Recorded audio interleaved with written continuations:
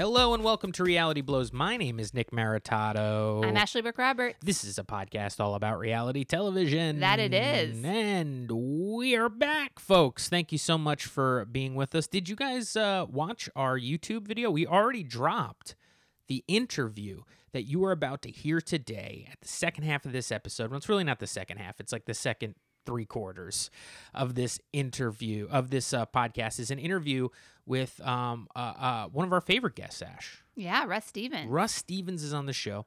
I do comedy, or I used to do a monthly show with Russ in Queens, in Long Island City, Queens. And unfortunately, we don't do that anymore because of the state of the world and a whole bunch of other stuff. But fortunately for us and you, Russ is a diehard challenge fan. So since there was no challenge, which, by the way, was news to us. We were shocked. Nick and I, we sat down. We were going to watch it live.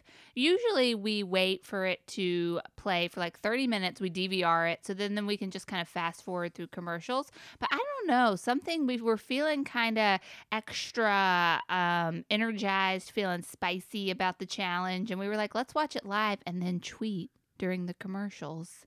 And we got ready. We got our snacks. We sat down. 8 p.m. So many snacks. 8 p.m. we turned it on, and it was not ridiculousness. It was Step Brothers. Yeah, it was a movie. Whenever MTV is showing a movie, you know it's a holiday. Yeah, for real. So, yeah, but luckily we had already booked for the following day a wonderful guest, which is Russ. And Russ, Ashley, and I have a 90-minute conversation about the challenge that's pretty much just us going through the newer players on the show. And honestly, I could have talked for another hour. Absolutely. Russ has fantastic opinions on the whole franchise, on this season, on the new players, on what he thinks some of the old players are going to be getting into down the line in this fun double agent season. So, yeah, if you want to watch our interview, you can go pop over to our YouTube. Just search for Reality Blows on YouTube. I don't know if we have a dedicated YouTube link anywhere, right, Ash? We don't have enough subscribers yet. Right. But once we do, baby, it's going to be /Reality Blows. Yeah, whatever. So go ahead and find that on there. And we don't record this part of the podcast. So, don't go there yet, because Ashley and I have so much rousing entertainment for y'all. Yeah, you can hear all about our technical difficulties. Yeah, the past few days have been pretty much dedicated to Ashley trying to troubleshoot a huge project that she has embarked on. Ash, first, why don't we tell the fine blowhards out there your new project? What are you up to these days, Ash? I started a YouTube channel called Welcome to My Desk, and basically I'm there every day and I work for an hour, and I want you to work with me. So something that I have had sort of trouble with in quarantine is I've been missing working with people in coffee shops. And the way that I used to do it, I have like a system. It's a learning system. It's a study work hack that I read about on a blog, I don't know, ages ago, back in the day when there were such things as blogs. And it's a system where you work in 25-minute sections, and then you take breaks in between. So this is what I used to do, y'all. Back in the day, I'd go to a coffee shop, I'd pop in my AirPods, and set the timer for 25 minutes, blast the white noise, work, take a 5-minute break, and then do another 25-minute chunk. And so I've been missing that, and I've been missing having a friend there doing it with me. And so I thought, why don't I just do it online with my friend community, the internet? And so I launched this thing on January 1st. I launched this channel called Welcome to My Desk every morning at 9 a.m. There's a new video up. I premiere it. People come on there. We chat. We talk about what we're working on. And then we just do an hour of work together. And then we can go about our day going, oh, wow, look, we already did something. You know what I mean? I need that at the end of my day. I need to look back and go, hey, I didn't shower. I didn't work out. I forgot to return everyone's email, but I got that hour of work done. So that's what this is about. It's daily, 31 days, month of January. And when I decided to do it, I thought, this is going to be easy. I have a really nice camera. I'll just set it up. I'll pop it up on the tripod. I'll do my little intro. I'll work for 25 minutes with my white noise. I'll take my break. I'll chit chat. I'll do another 25 minutes work and then just export it, pop it up on YouTube. Hey, shoot, I know this is a nice camera. I might even go live. Well, this is what happened. I decided to record a trailer for this. Just pop up a trailer 3 days before, let everybody know what I'm up to so people can be there on day one. And when I'm recording the trailer, I realized my nice camera is like, it keeps counting down. And it's a Nikon D5200, 5200, I think is the specs on that camera. And now, Ash, you bought this camera for another venture that was short-lived. Yeah. But I guess it's just in limbo right now. It's not a canceled venture. It's kind of like when like a band has like a side project that puts out a couple of albums and everybody gets into them, and then for like 5 years you don't hear anything from this band. But if you go on their Wikipedia, it still says like it doesn't finish the dash. It's like they've been active from 1997 dash because they haven't broken up yet. That's do you understand what I mean by that? yeah, I get it. Yeah. I'm with you. You know, kind of like how the Strokes were for like 5 years. You're like, are the Strokes still a band? It's like on their wiki, it doesn't say that they disbanded or broke up. This is kind of like your venture of Hello Handsome, right? Hello Handsome. It's a Etsy shop where I sell vintage goods, which had like a good 3 to 6 months of action. Yes. Where I was selling stuff, putting stuff up. And then the idea of committing myself to it started pressing down on me. Like, should I tell my comedian friends I'm doing this? I don't know what happened, but something... It's hard. It's hard. It's really hard. Everything takes work. Because when you first said that you were going to start like a little Instagram vintage store, in my mind, you just go buy stuff and then you put it on your Instagram. You follow a whole bunch of people. You put it on your Instagram and then you say, hey, this is $20. DM me if you're interested in this.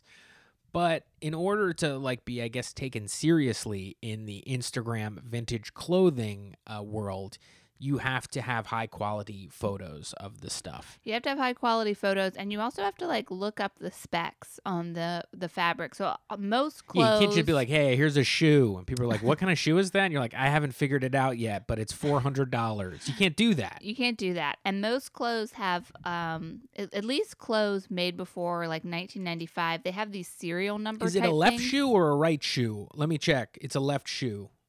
No way to right. I'm not too sure. And then you sell it to them. It's a fucking flip-flop. Guys, you have to make sure the specs are right on your Instagram vintage clothing stores. Yeah, you got to look it up. You got to pinpoint the right decade. Yeah. Because you'll have something, you'll be like, I don't know, this could be the 80s. It also could be the early 90s. So you have to like research the item. Anyway, I fell off the horse on that. And Nick, I do appreciate you bringing the LOLs to the podcast, by the way. I tried. I think you My did a good flip-flop job. rant? Yeah, I thought it was good. I just felt it started very serious. I felt like we were like doing an elevator pitch to the people to do something, but really, we're just trying not to blow out the speakers on our. I know. I feel like I'm on an NPR podcast It is now tough. that I'm like talking. Because I gave Ashley not a speech, but we went over on how we want our podcast to He sound. set the rules. We want them our sound to be. You know, I have this little dinky mixer here that is on a wonderful piece of machinery called a Zoom H6, and I've had this thing for years.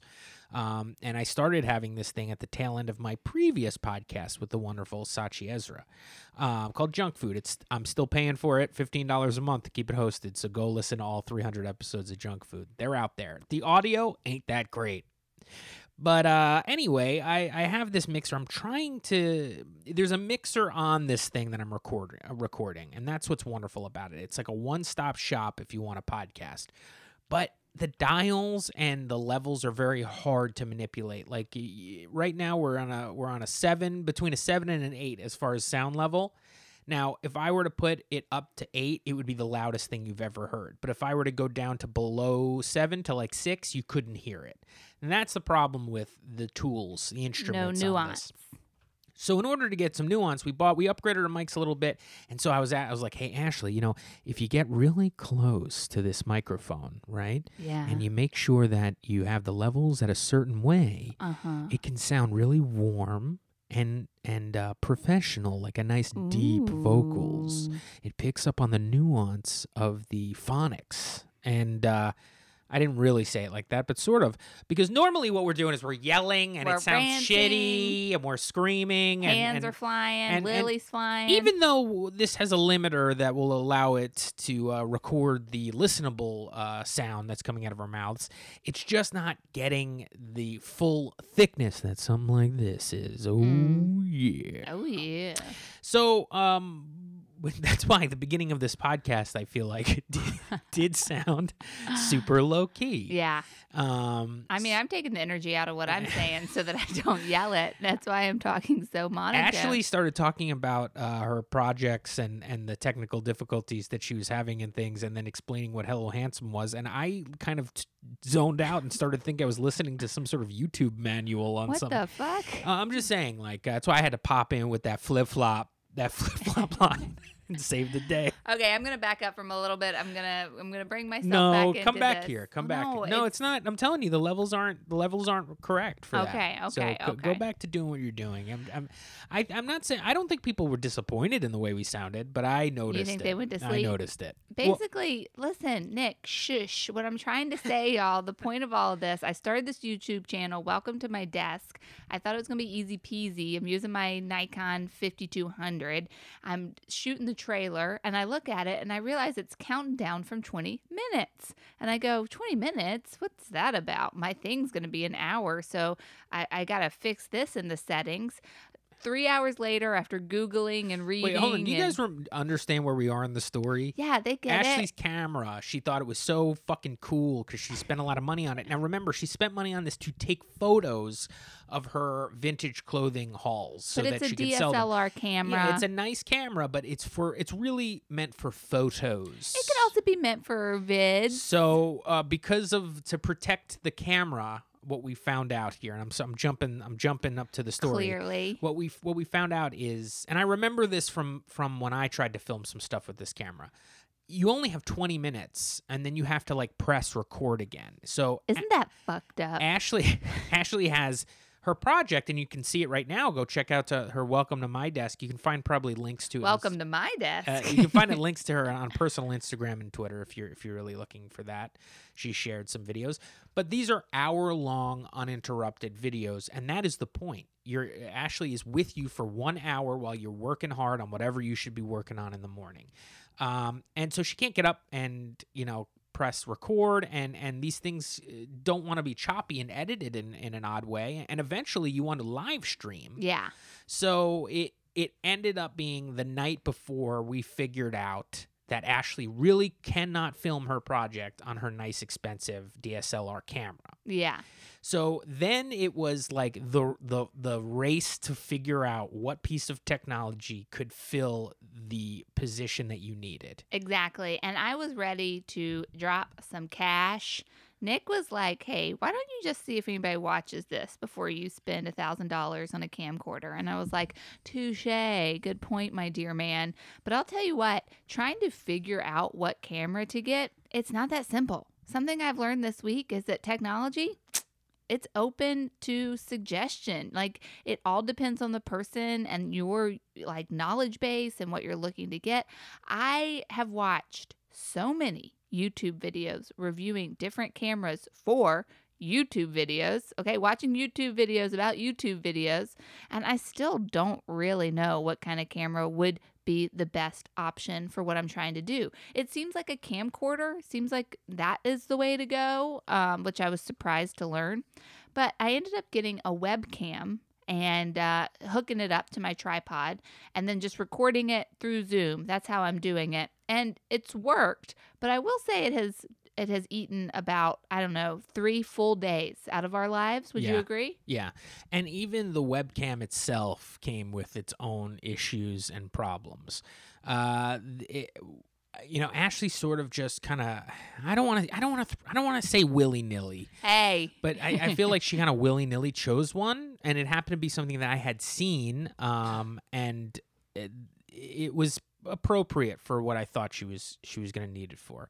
So I had a little cursory research in the past couple of months when I was looking into how to stream more clearly. Because we're also trying to figure out how to stream record the intro to this podcast. Right. We did it once and it looked weird. Yeah. Okay. It was kind of had the feeling of what the beginning of this podcast had, which was just kind of like two people not really speaking to one another, but like speaking to you, which doesn't work. Yeah, staring off into the distance and talking sort of monotone. Right. So regardless, she picked one. She ran out and got it from Best Buy in like 25 minutes. Got it. Came back, hooked it up. Set it up. It seemed to be sufficient, and it is sufficient, and that's what she's been doing her show on. But really, this is all stuff that would have really been nice to sort of iron out the previous week, not the day before launch. Look, I don't know if I believe in ADD. Like, I don't know if I believe in it. I have been diagnosed with it since I was a teen. I was diagnosed with ADD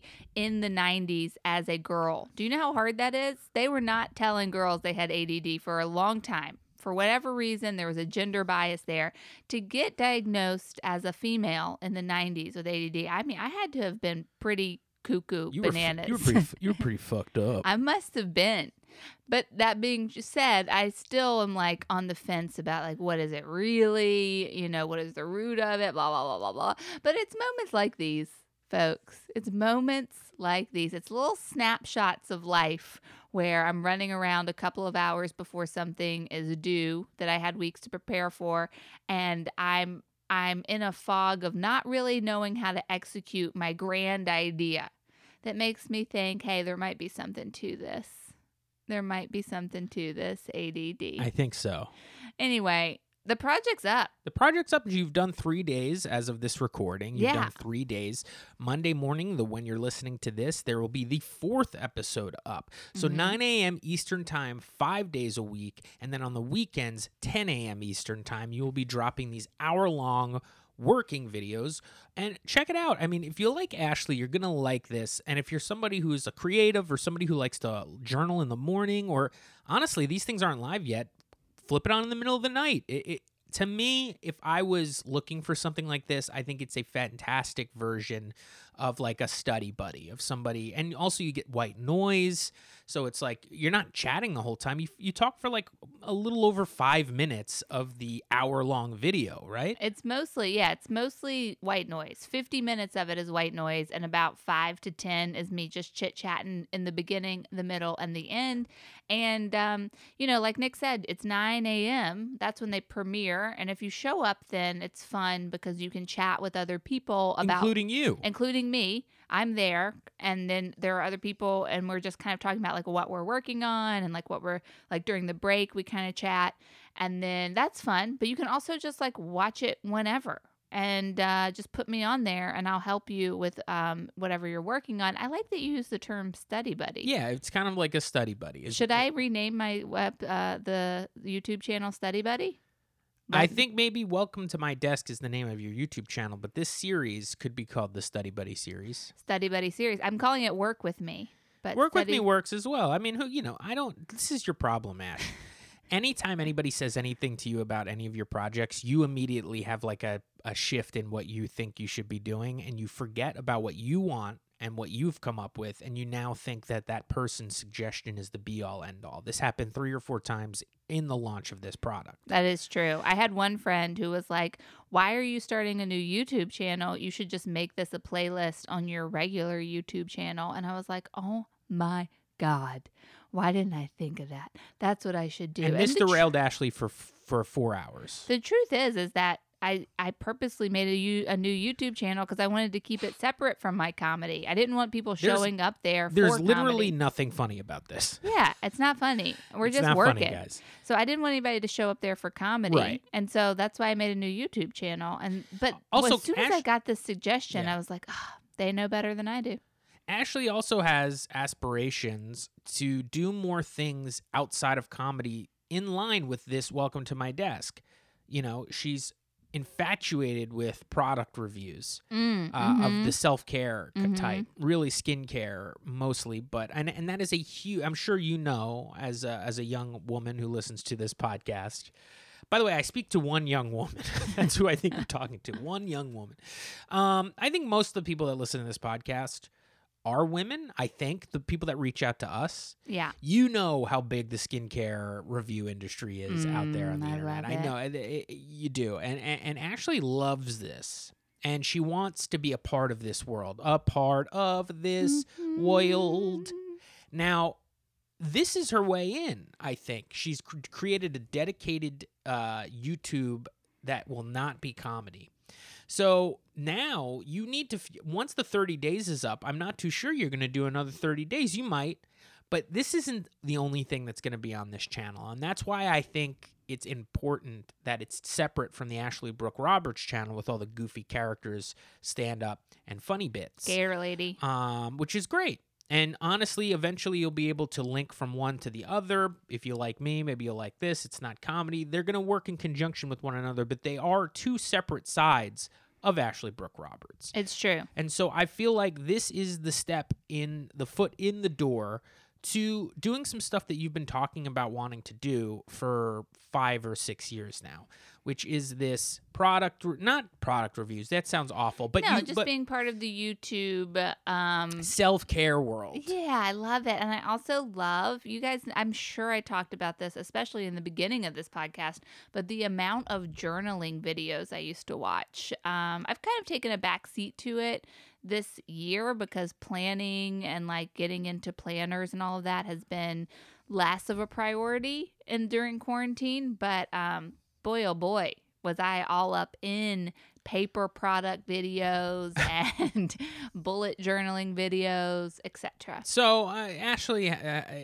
she got derailed a few times in the launch of this new project, Welcome to My Desk. But luckily, she launched it when she was supposed to. She's been doing it for 3 days, and she's going to record her fourth one immediately following the recording of this podcast. So Ashley's working. She's doing a good job. So you should go follow her little Welcome to My Desk YouTube and be on the ground floor of something big, folks. Something big. Yeah, come work with me. It's fun. And you know what's cool?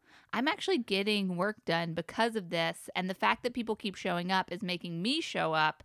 And then I think the fact that I'm showing up is making other people show up. We're all just depending on each other. So, and maybe your work is not writing, you know, because the people who are there so far are like, I've had a couple people who are working on pilots and sitcoms and that sort of stuff. Maybe your work is an Excel spreadsheet. Hey, we would love that variety in the chat. Come in, tell us what you're working on, and then just do it. Knock it out for an hour with me. That's all. You could probably also, just pop this on and do some housework too. I mean, that's true. You could pop this on and get on the elliptical. You could do a lot with this because it also is a 2 25-minute timers that have. You're basically putting out a timer with personality. A timer with personality. Yeah, oh my God, that's I love that. Sort of what you're doing because I mean you'll at least know 2 25 increments of time have gone by. That's true. And so, hey, there's a lot of uses for this. People could use it to go to sleep, put this playlist on and just relax and go to sleep. And you pop in every 25 minutes and kind of check in with everybody till they fall asleep. I mean, there's lots of applications of this. So congratulations, Ash. I know you're very excited about this. I'm enjoying it. I mean, as far as other shit that we've been doing, I'm almost in a catatonic state at this point in my life. I'm not able to really remember anything that happened in the last week. We've been watching Survivor, Blood versus Water, with the second, second one. Yeah, I guess season 29 or something like that. That's been really fun. I think it's a quality season. I don't know what it is about Survivor. I wish I could put my finger on it. It's not. I don't have this for any other television show. There is something about Survivor that feels like a friend, and I know that is a really depressing statement to make. But when we have Survivor in our lives, I feel like we have a buddy at the end of the night that we're going to go visit. I really do. And I don't get that from anything else. Big Brother doesn't give that to me. Even the Challenge, my beloved Challenge, does not really give that to me. But Survivor's given it, man. I love these people. I just adore Jeremy and I adore Natalie. And so I'm loving watching them. I mean, are they like perfect people? I'm confused by how wonderful they are, both of them. Natalie's kind of cutthroat.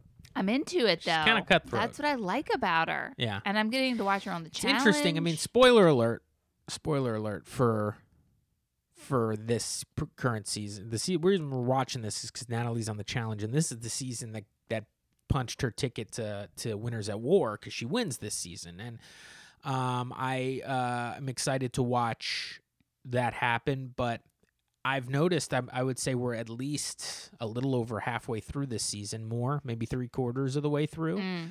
Well, we just made it to the 2/3. merge, and I think the first jury member has been voted out. So and really Natalie has not been the focus of the season. It's one of those seasons where the winner, if you were watching this season, you could not tell who could possibly be winning this season from an edit, right? They are giving people a lot of camera time who do not seem to be dynamic players. Like we're yeah. seeing a lot of interviews and a lot of camera time for people who are interesting, but I'm not sure they're actually playing the game. Like, as far as I can tell, there's 3 people who are playing the game, maybe 4. Jeremy's playing, clearly. Josh is playing. Natalie's playing. And maybe Missy is playing, Baylor's mom. But I would say no one else is really playing this game. Like, they're all kind of just surviving and working within the tribe. I said Josh. Oh, okay. Yeah, Sorry. I said Josh. So I would say those 4. Yeah, but they're running the show. But you would really think that, maybe this is a Jeremy season, right? I mean, Jeremy gets the most out of every single episode. I mean, he's a huge star, and it's no wonder. It's interesting they pick people to go on, these shows over and over again if they feel like the story is dynamic and the character is dynamic. But like, if you get a good edit on the show, it makes you like with a lot of scene, everybody's doing the same amount of interviews, Yeah. We just happen to see Jeremy's interviews in the majority of every episode. In my opinion, there's a few other people who are giving interviews that we're seeing a lot, but Jeremy does not win this season. He goes on to win a season that we actually just watched, Second Chances. So the reason he got picked to be on the show again is because he was made a star of on his initial season, and people clamored for him, as like probably a fan favorite, and wanted to see Jeremy come back. And Jeremy comes back and wins. Now, it's an interesting thought on Survivor that a sub game that you need to be playing is creating a star out of yourself just in case you don't win that season, your initial season. Mm-hmm. So if you come on and you're boring, but then at the end you have like a sob story and then you win the show, but maybe you're boring, and at the end you get eliminated, you're doing yourself an injustice by not being dynamic in some way, shape, or form, because you're probably not going to win your first season of Survivor. It's most likely not going to happen. So you might need to get on there once or even twice more to get that win. And in order to get on there, you need to become a star. So it's interesting when people come in and play a super low-key game, or they're kind of a floater who doesn't have a personality. And, you may have just the same amount of chance of winning your second season as a Jeremy, but you're never going to get that chance because you were fucking boring on your first season. Yeah. So you could look at everybody else who didn't get their second chance on this season. It makes sense, right? Because later, you got Frickin' Jeremy. Wes. Who's Wes? He's Keith's son who keeps like right, always got his exactly. tongue stuck out. He's always like, Yeah, Wes is an idiot. No one wants to see him again, but people wanted to see Keith. Keith's a character, and they brought Keith back. Yeah. It's very interesting. There's no chance if I ever watched this show without seeing the next season Jeremy had that I wouldn't have remembered Jeremy. Like, he's a memorable character. He's got good completely the personality. person you're rooting for. Right. Everyone wants Jeremy to win, I assume, as the audience. Right. They must be pulling for Jeremy. Must be. He was the underdog for a little bit. Right. So, I mean, and he's also, he's a fucking, he's a Boston He's a firefighter. He and- also seems to be like the best person morally. Yeah, he's a fun character. Now we know he does eventually get voted out, but he comes back and he gets his, and then he becomes a super big part of season 40. I mean, once again, Jeremy was in a season of stars for the most part, and season of winners for all of the part. Everybody was a goddamn winner there.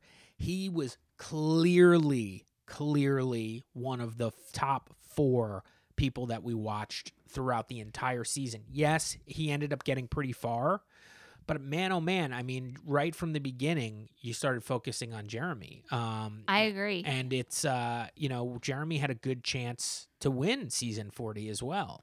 Now I thought he might win season 40, but I was doing some like just very basic research on Reddit last night, trying to find out if he ever did an AMA.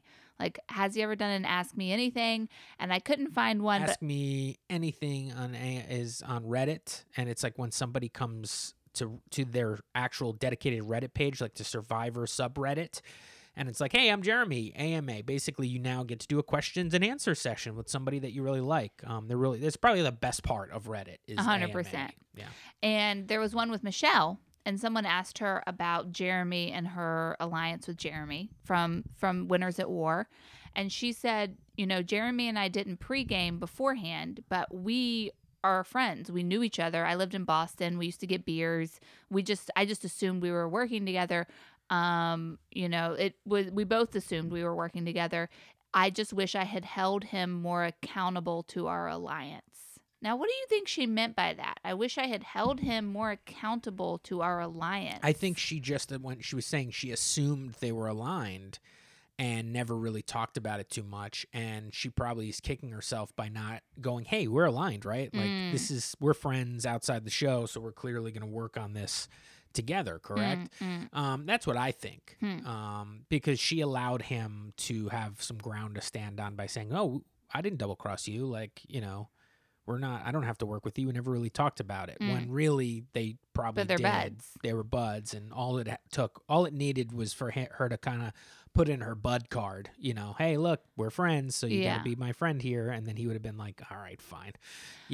Now, Nick, you just looked down at something while you were talking. You looked down at your new Apple Watch. Yeah. How do you feel about it? I love it. You love it. Yeah, Apple Watch is great. You think it's the perfect thing in your life? Well, I bought it I talked about it last week. I bought it just to do some sort of workout stuff. I haven't gotten the workout I think you talked about it on yet. the Patreon.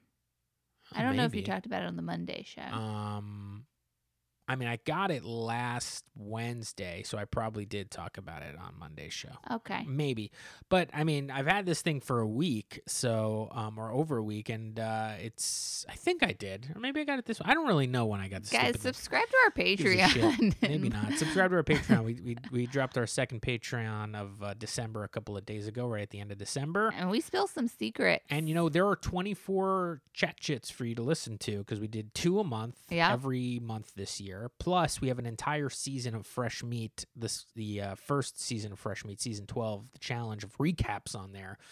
Get on there, man. We got a lot of good content. You can chew that all up in a week. Chew it up. Spit it out. So, yeah, my Apple Watch I'm really enjoying the Apple Watch. It's kind of fun. You sort of feel a little bit like James Bond with like where Q gives you like a... Oh, that's fun. It's your spy watch. Right, because like... It's your decoder ring. It just keeps doing things that you're like, oh, you can do this as well? Like, I didn't realize I could take like a dedicated phone call on my watch until my wrist started ringing, and I answered it on my watch, and the sound came through my watch. That's wild. Which was kind of fun. You have Siri around your wrist, which is fun. It's made me even lazier, and it's made life a little too easy. Anytime it's gotta go. Anytime I have any questions, I just lift my wrist up to my face and ask it, and that I enjoy that the voice to text. Because you can't really text from your phone. Like, they give you the option of doing that, like, when like they've had apps on phones where like you draw the letters and it comes out like the text. Yeah. I can't do it. My fingers are too fat. It never knows what I'm trying to draw. So I've had to use the voice to text when using the phone, and it's crazy how good that is. It's got the best microphone and Siri that I've seen on my laptop, on my phone.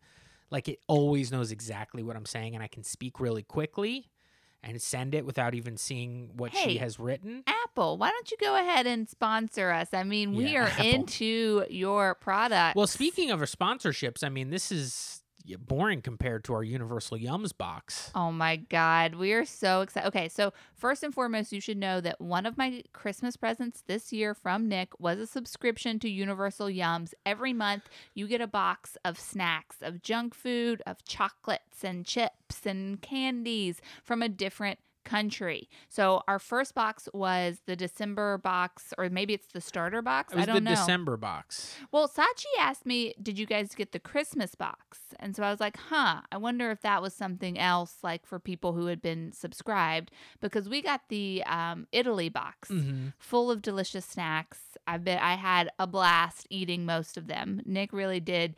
Nick stuck to his guns, and he ate a bunch on New Year's Eve, and then the next day he was like, I'm not going to eat them, but I just kept plowing through those snacks. I'm only really allowing myself like 1 or 2 days a month to enjoy this Universal Yums box, because they are going to come at least this month, last December, January, and February. I signed us up for. So we do have a box coming in the next couple of weeks, and I feel like that'll be a good time to plan like a cheat day around having the fun snacks in the box. But we got the Italy box first, and basically they just give you like a tour of Italy through the snacks. A delicious, salty, sweet tour. And they've taken our place or they've taken the place in our hearts of Magic Spoon. We're no longer trying to get sponsored by Magic Spoon. We're moving over to Universal Yums. Yeah, fuck you, Magic Spoon. Yeah, you never returned our damn Why emails. did you send me a Magic Spoon email today? Why? For the next 24 hours, which at this point I think it's like 3 hours, we can get a $5 discount. Magic Spoon's discount sucks. Yeah, we want a 50% discount or 100% discount. Our friend Joe Firestone got sponsored by Magic Spoon, and I was like, that's so cool. Like, her podcast got sponsored. I was like, what did you get? And she, thinking she's going to get paid or something, she's like, you get a box of Magic Spoon. One box? You get the variety pack. Every month? I don't think it's every month. If it's every month, that's worth it, because then you don't have to buy any more Magic Spoon. But if it's once, nah. Would you guys listen to us if we had a sponsor? Yeah, if it was Magic Spoon, of course you would. Don't leave us because we need to make money, folks. We have to figure something out. I guess you guys are sitting at home wondering, why the hell aren't these two talking about their New Year's Eve? And we didn't do anything on New Year's Eve at all. To be honest, we did nothing. Ashley, that was us panicking about Ashley's thing that was supposed to come out the next day. So and we talked about it already. We ate snacks. We ate the Universal Yum snacks. That was our Universal Yums day. We ordered a bunch of gross pizza. We ordered gross pizza. We tried to watch some of these New Year's Eve shows, and they were kind of depressing because no one was allowed to be in a room together. What I did like, though, is that for J-Lo's performance, we watched J-Lo. They would like pan to the audience, and it was just sort of scattered groups of it looked like finance guys dancing with masks on. Well, that wasn't J-Lo. J-Lo actually performed in Times Square to a bunch of beach balls. There was nobody in her audience. Oh, who was that? So we watched Sierra perform. Oh, right. And people coming from the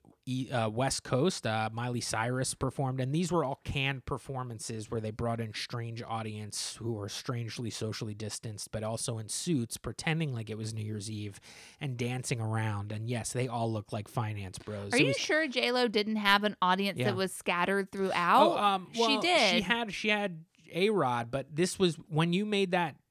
That was during a performance around 10 p.m. when I started going, look at those finance bros. Because we watched J-Lo, and it was mostly about the fact that J-Lo's performance was it was a bunch of sculptures or something around her, and she was herself, a giant wedding cake at one point. She looked like a giant wedding cake who came down, and then she did a very slow rendition of Waiting for Tonight and made a speech, and then A-Rod cried, and you could see it through his mask, and it was a really depressing night. For Dick Clark's New Year's Rockin' Eve and Ryan Seacrest to boot. Andy Cohen got trashed, and Nick, if you would ever just get back on TikTok, I have been sending you so many Andy Cohen drunk TikToks where people were recording them. I don't know why we forgot to watch the CNN one this year. Yeah, we blew it. But he got trashed. He started shitting on Cuomo. And a bunch of... What was he saying about Cuomo? Get your shit together. Get this city back. I don't know. He was just saying stuff like that. Oh, he started doing the thing where he tells, what's his name? That he's Anderson Cooper? Yeah, Anderson Cooper, thank you. That he's a Vanderbilt rich kid, you and your maids, that sort of thing. He just did that got again, sloshed. huh? Yeah. People liked it year one or whatever it was last year. Yep. Well, we hope you had a nice New Year. So now I think what we're going to do is we'll take a quick break. When we come back, we will have our interview with Russ Stevens, and this is all about the Challenge Double Agents, and it's just basically kind of how he feels the season's been going after a couple episodes, and we go through all of the fun new players that are on this particular season. Now, if you want to listen to this like you normally do, just keep listening, but you can go to our YouTube right now and watch this interview if that's something you're into. I mean, we actually have the pictures up of the players that we're talking about, so that's kind of fun, and maybe you're a YouTube person. Go over there, subscribe, watch. We love you. Bye. I mean, see you in a sec. See you in a sec, Ash. See you in a sec. Hey, folks, we are here with our wonderful guest, Russ Stevens. Russ, thank you for being on the show again, man. Thanks for having me again. This is great. So if you guys have been listening to us for, I guess about a year, because the last time we did it, we were in quarantine when we did it. The last time was like the beginning of quarantine, right? The last season that you were on the show? I was actually on right before that. Really? Yes. Because I think you had gone to Cobra Club beforehand. Yes. Right. So that would have to be pre-quarantine. Wow. I do remember you being on, were you in our apartment doing this? Mm-hmm. Yeah. This is so fucked up, Russ. Okay. So when I'm thinking about this, right, I'm thinking of where it happened. It was at our table in our little living room. And then you were sitting across from us. But in my mind, you are on a screen like you are now, because I can't even fathom being that close to a friend. Oh no, I totally. My brain doesn't even work that way. Well, welcome back to the show virtually, Russ. We're very happy to have you. You are our favorite Challenge fan and friend. Mm-hmm. So we just want to know what you think about Double Agents. Have you been watching? Yeah, first impressions. Give us your thoughts. Okay. So I have to preface everything I say with it's a challenge, so I love it. Yes. It's a challenge and it's back, and it's maybe been the one piece of televised content I've been most excited to have in a world where I'm over TV, I'm over screens, so I love having it. But I just have an issue in my head plotting out this season. One person going home every week is driving me insane. There's 7,000 people on this show. So many. So if I'm to believe, if they're going to have a single elimination a billion times, I'm in for that. But I believe they won't. I believe there'll be a purge, in which case you introduce 10 new people to a season, and I'm never going to get to know half of them. So that's my preliminary frustration, is I don't think I'm going to get a single elimination every week. I think eventually they're just going to get this dead weight out of here, and it's a waste of everybody's time. Interesting. I wasn't even thinking about a purge. I just assumed that like once there were 10 skulls, then TJ would be like, okay, the final starts and the other 20 of you that don't have skulls have to go home. But there could be a purge. That is a good point. I think there will be, because 20 people just standing there at the end is too many for TV purposes. So part of me thinks, okay, there's got to be some kind of purge at some point. But I don't know. I'm just trying to game out the season, and that's getting in the way of my enjoyment, because it feels really different. It's like, oh, it's a men's day, or oh, it's a women's day. I feel like that can be wonky. So well, it got wonky on the last episode because of Nicole, but they never said like, hey, since Nicole went home for an elbow injury or whatever it was, it's a guy's day again. And so Devin was on the chopping block. We got that information at the end of the episode, but we spent the whole episode being like, what the hell is going to happen? But it just didn't make any sense. Rules wise, I always have a little issue with the challenge rules. They don't faster and looser than usual. Right. Mm-hmm. And they don't establish that. All they say is like, wow, anything can happen. What's TJ going to do? What's TJ going to do? But I do like that there is a set of rules that like everybody knows in the challenge. You can't do that because that's an automatic, you're going to get booted. Because on Survivor, we like to watch Survivor. There's a little leeway with Jeff on Survivor, like when they can barter for things, like when they go to challenges, sometimes they're like, hey, Jeff, we don't need this flint. We actually lost all our beans. Can we go get some more beans from them? And he's like, okay. they don't do that on the challenge ever. It's never like, hey, since Nicole went home, like, what about it being a guy's day again? And then him being like, all right, let's do it. It just happens. And then later in interviews, they try to clean it up a little bit. Yeah. And to me, that's a kind of it cheats, because I take this very seriously. Me too. So I want there to be rules, and break them, please break them. But rules are there, so it's fun when you break them, not just like, oh, it's just this amorphous, show. Not to talk about comedy, but it's really like when you have a joke, if the premise isn't clear, then you might not catch the punchline because you're still trying to figure out the premise. So it's like, give me a clear premise so that I can then enjoy that surprise, Yes. And I feel like with production maybe the last season, this season and last season, I feel like I find myself I'm an adult. Like, I'm just going to say that right up top. I'm a grown up. I should understand the show. I should understand where it's going. I should understand the actual challenges themselves. And I find myself like, I don't know, I'll just watch it and I'll figure it out. Maybe they said something and I missed it. And as it relates to just regular stuff like eliminations now, I'm like, who's up? But how and why is CT still here? Like, I just have questions. Well, they've established that every season, like, the rules are going to change and it's going to get more intense. And so I guess we're talking about it now. We can just jump right into this conversation. How do you feel about this double agents theme and the set of rules that comes with it? Because it was super confusing when CT stayed. I didn't hate it. I'll be honest. I thought it was enough of a wrench in the situation where I always do, like, when people throw a whole bunch of people under the bus or a person under the bus, and through happenstance, that person actually is going to come back. And now they all have to deal with this person walking around their house for another week or however many days till the next one. So I like that I like house tension. You know what I mean? I'm a reality fan, Yeah.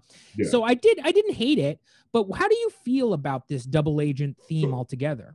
So the theme, I like the idea of infiltrating another team, because it, like, now the stuff you've done in another team or your strategy, like Kyle and Cam, for example, like Kyle infiltrating is a really great game move. It's also good TV.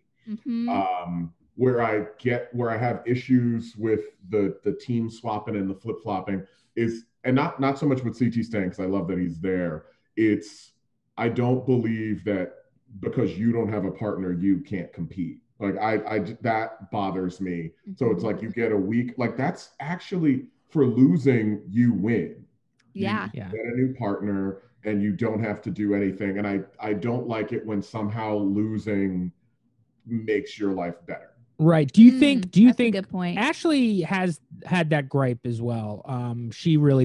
For some reason I kind of tune out when the rules are when TJ. My gripe was just that CT wasn't competing, but I like the way you phrased it when you said, I don't like when losing helps you win. Right. I hadn't really put it in that context. I just knew something was off. So I like that you phrased it that way. It took me a while to figure it out, because I had to go back in my mind and think, and I watch every episode twice for no reason. Oh my God. You're the best. I love it. But I'm like, okay, I like CT. He's slimmed down, so he's more in the game. A CT that's more in the game is something I like, but he lost, and he's still here, and he doesn't even have to compete at a disadvantage. And now, if they made him compete in that next challenge at a disadvantage, awesome. I'm cool with that. He would have done well anyway, probably just working by himself. But I just, that's the part that gets me, is I'm like, how did this guy get like a total life upgrade just by doing nothing? Not to say that Big T is good, but people like her, so she's not going anywhere. So, like, how? I mean, he really lucked out. He did luck out. I mean, because a lot of the beginning of all of these elimination games is how can you make yourself invisible for the first 3/4 of the game? Yes. And CT is such a huge target. Having CT with two champions, together, he was partnered with Ashley. Ashley already has a target on her back. She's a good competitor, and she's kind of a dickhead.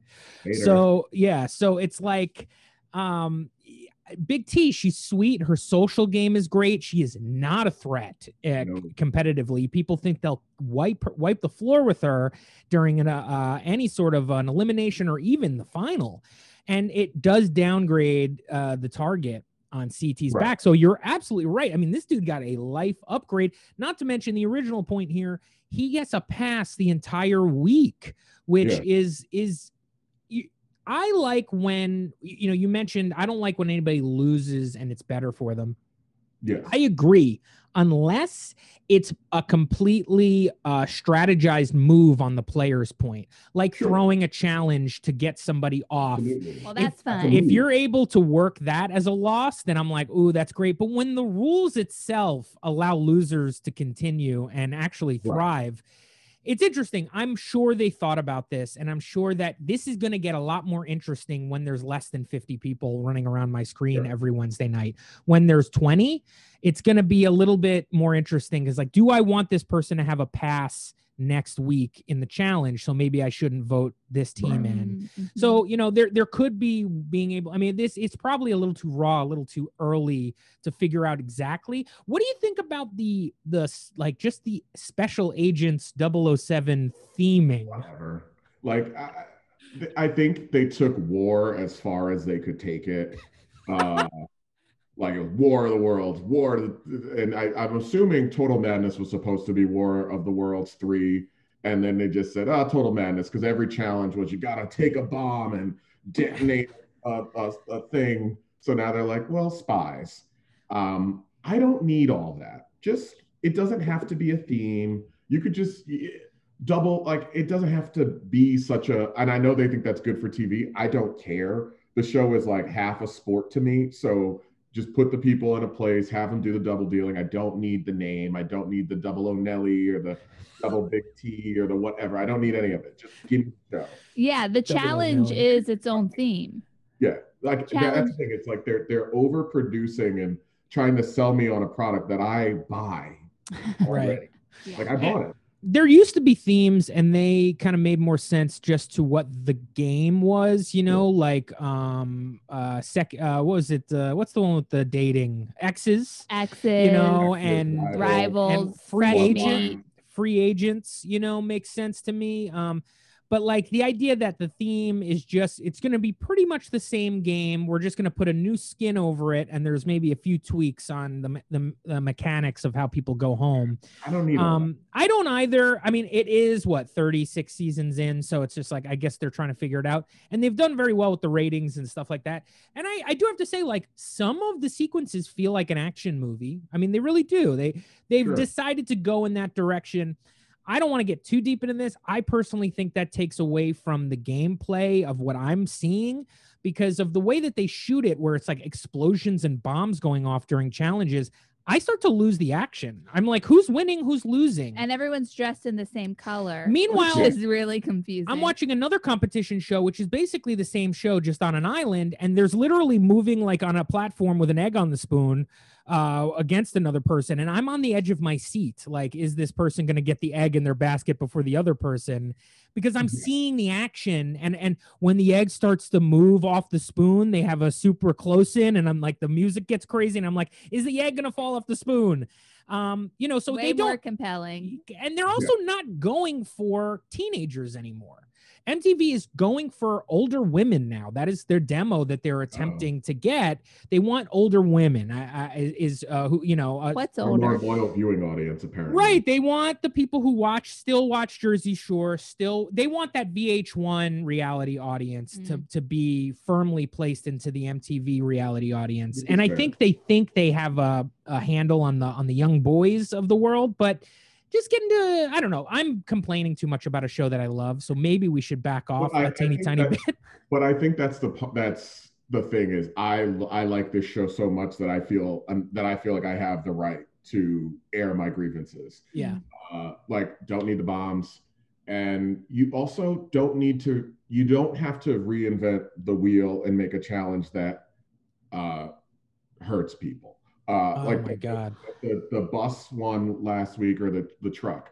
Okay, so you're on a truck, and it's the same thing you've always done before. It's just two people wrestling. that's fine. Just wrestling on the ground is okay. And having harnesses is okay. And having two people going at the same time isn't okay because now I can't see anything. And the rules, I had no idea what constituted winning. I thought whoever landed first lost, but it was whoever was on it last won. But that's a stupid game. Stupid. And two people get hurt. Yeah. Stupid and people get hurt. That's a dumb game. You want to frostbite people in the water like last season, whatever. I think that's an irresponsible game too. But you guys have enough, there's enough games in the history of the show that you can just start recycling some of the old ones. They haven't hung anybody off of water in 2 seasons. So maybe hang some people over some water, drop them into something. Right. Yeah, they used to swim places and try to grab things off the bottom of the ground and then put it in there, like, where people are trying to figure out how to hold their breath and swimming. They don't do that much anymore either, because they're always going to these like exotic locations where it's freezing. They've moved from places that are super hot to places that are freezing for some reason. I don't get. I don't really understand that either. Especially considering everybody is attractive. That's what I'm saying. Wearing parkas. Right. At least I guess there's a pool at this place, right? MTV needs to hire us. We're gonna change the show. Okay, we have some. They at least have pools and hot tubs that are like not in a compound this season. So they think in their mind that we want to see them be uncomfortable and suffer. So they're like, make them cold and put them in danger. And it's like, I want to just see them be hot and try and solve puzzles. Really. Cool. And sometimes kiss. Save that for the final. Like the final has always been crazy hard. I was just watching Battle of the Seasons on Pluto. Like that's a really hard final. They had to like stand and hold a camel and not sleep, and they're screaming at Sam. Like, oh man, that was tough. They beat the shit out of Sam. They beat the shit out of Sam. Frank and fucking Zach. Real pieces of shit. Super toxic. Zach never had a good season where he wasn't doing something that should have made you not a fan of Zach all the way from his Real World season. Yeah, he was a bad guy. I mean, the only thing that got him a little bit of credit was the fact that he buddied up with Frank eventually, and Frank is an out gay man. So it's like, oh, look, I'm not a horrible straight white dude. I am friends with this guy who I want to fist fight at all times. So it's like horrible. He's a terrible guy. Look, I found another misogynist. Frank is a terrible guy. He was like beating up Sam in that season. He like pushes her down when they're running. Anyway, that's what I was watching 2 days ago, and I was like, this is bad. Why am I still watching it? It's bad. And then I just watched a clip on YouTube, not to get too far away, but where Knight, God rest his soul, just slaps Frank at a reunion. It slaps him across the face. It might have been that season. Wow. But boy, this show has gone through a lot. But anyway, okay. So why don't we before we get into going through some of the cast, and I'll tell the people watching and listening, what we're gonna do is go through people who are not on this show in the last season or two. That's who we're gonna talk about, because you've heard our opinions on everybody else so many times. So we'll just do that and we'll see where that takes us. But how did you feel before we do that, Russ? How did you feel about the first, what were there, 3 episodes or a couple episodes?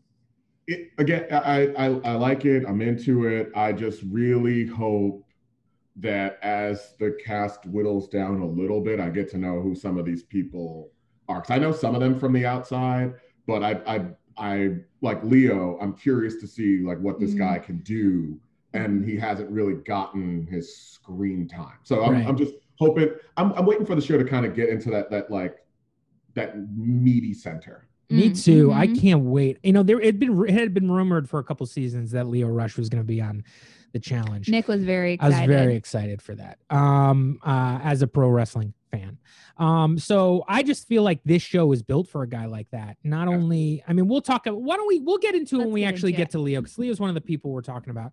So I'm gonna, for those of you who are listening on our podcast, we love you so much. You are our hardcore fans. But just to let you know, there is video that you can find on our YouTube. And we're going to actually show some of the pictures. We're going to show the picture that we're talking about. So if we're ever talking about the physical appearances of anybody, that's because we're looking at them. And that's why. Here we go. So we're going to start here. And what I'm going to do is move this over here so I have the names of people. Great. So here is Amber Barzotra. Okay. And I believe Amber Barzotra is from a season of Big Brother that I have not watched. She is from a season that I did watch. Ooh, is it 16? I think it's either six. I believe that's the season that Cody wins. Paulie's brother. Well, Cody wins this. Cody wins this the current season. He gets second. I believe what's her name? Oh, who won? Maybe it was 16 or 18. It's It's in the higher teens. Needless to say, when I was marathoning the show over the summer, I watched her season. She was pretty good at Big Brother comps, which doesn't really translate as well to the challenge, but it's something. She had a really weird relationship with this guy named Beast Mode Cowboy. It was his own. He gave himself the nickname. I'm sure. And he was like always doing things for her in the game, despite her asking him to. And it was a real kind of gross, toxic. A lot of old reality doesn't hold up. Yeah, it's tough to watch. Yeah, but this was just a few years ago, and she's like, I don't like this guy, and I never said I did, and I don't know why he just won't leave me alone. But I think she's partnered with what, Darrell? Mm-hmm. Oh yeah. And she's like, is in this friendship. Okay, I'll just say real quick, I don't know anything about her, but I do like the fact that A, her partner's Darrell, and B, that she's like friends with this little the British gals crew. And I'm into that. Smart move for her, because where else would she have gone? Like I think they're fun people, they're welcoming, and I don't really know the rest of the new girls, or nor do I think that the vets would really kind of bring her in. So it was smart for her to like find a lane for herself really quickly. Yeah. She was pretty good at Big Brother, but I think this guy basically people messed with her game, and that's why. Right. So what was her Big Brother style? Was she a strategist? Was she just a great social game player? Was she a comp beast? What did she do? I think she had a good social game, and she was a good game player, but she kind of made that mistake of letting other people's games get in the way of hers. Right. So, and then like she didn't really have a good defense for it. So ended up kind of getting the short end of the stick over some stuff other people did. So I think if she's smart, she's going to try to fly under the radar to the best of her ability. And I think Darrell can end up doing that too, just because there are probably people on the show who weren't even alive when he was on the show originally. Right. So they don't really know. I feel like Darrell doesn't really command the fear and respect that he would, because there's just so many new people who don't know him. Yeah, right. that he would, and that he should. These people should be targeting him, and no one seems to be targeting him, which is very strange. It makes no sense to me. I'd be like, that guy's got to go, because the longer he's here, like once the challenges get to be more of the traditional, just one-on-one, out physicaling or outsmarting somebody, he's gonna do it. Yeah. I mean, Corey knew to do that. I think it was in Dirty 30 or Invasion. It was one of those seasons. Yes. First episode, Corey was like, got the chance to send someone home and was like, I'm going to send home Darrell. Crazy. And that at the time I was like, no, but now I like completely get it and understand. Yeah. Let's never forget he won the first 4 challenges that he was on. So different show, but still. Mm-hmm. All right, let's move on to another Amber. This is Amber Martinez. She is from Are You the One? Come One, Come. Are You the One? Come One, Come All. Right. And we watched this season. Did you see this season that she was on of Are You the One? No, I've watched like the season that Devin was on. Season 3. Yeah, but I've never watched Are You the One besides that, and I don't know who she is, and I still don't know who she is. She's Nellie's partner, right? They are the Are You the One team. Yeah. Nelson's from Are You the One, so I think that's why he picked her. That's my theory. Could be. I mean, so she has not gotten any FaceTime on this show. And it's one of the big things that the cast size suffers from every season is I don't even know who these people are. I'm like, who are you? I've seen her. I will say that she was kind of fun to watch for a little bit on her season of Are You the One? Ash and I are big fans of that season. We thought it was definitely one of the best seasons, in my opinion. I like the Devin season the best. I thought Devin was a complete, utter dickhead and villain on that show in like an incredible way.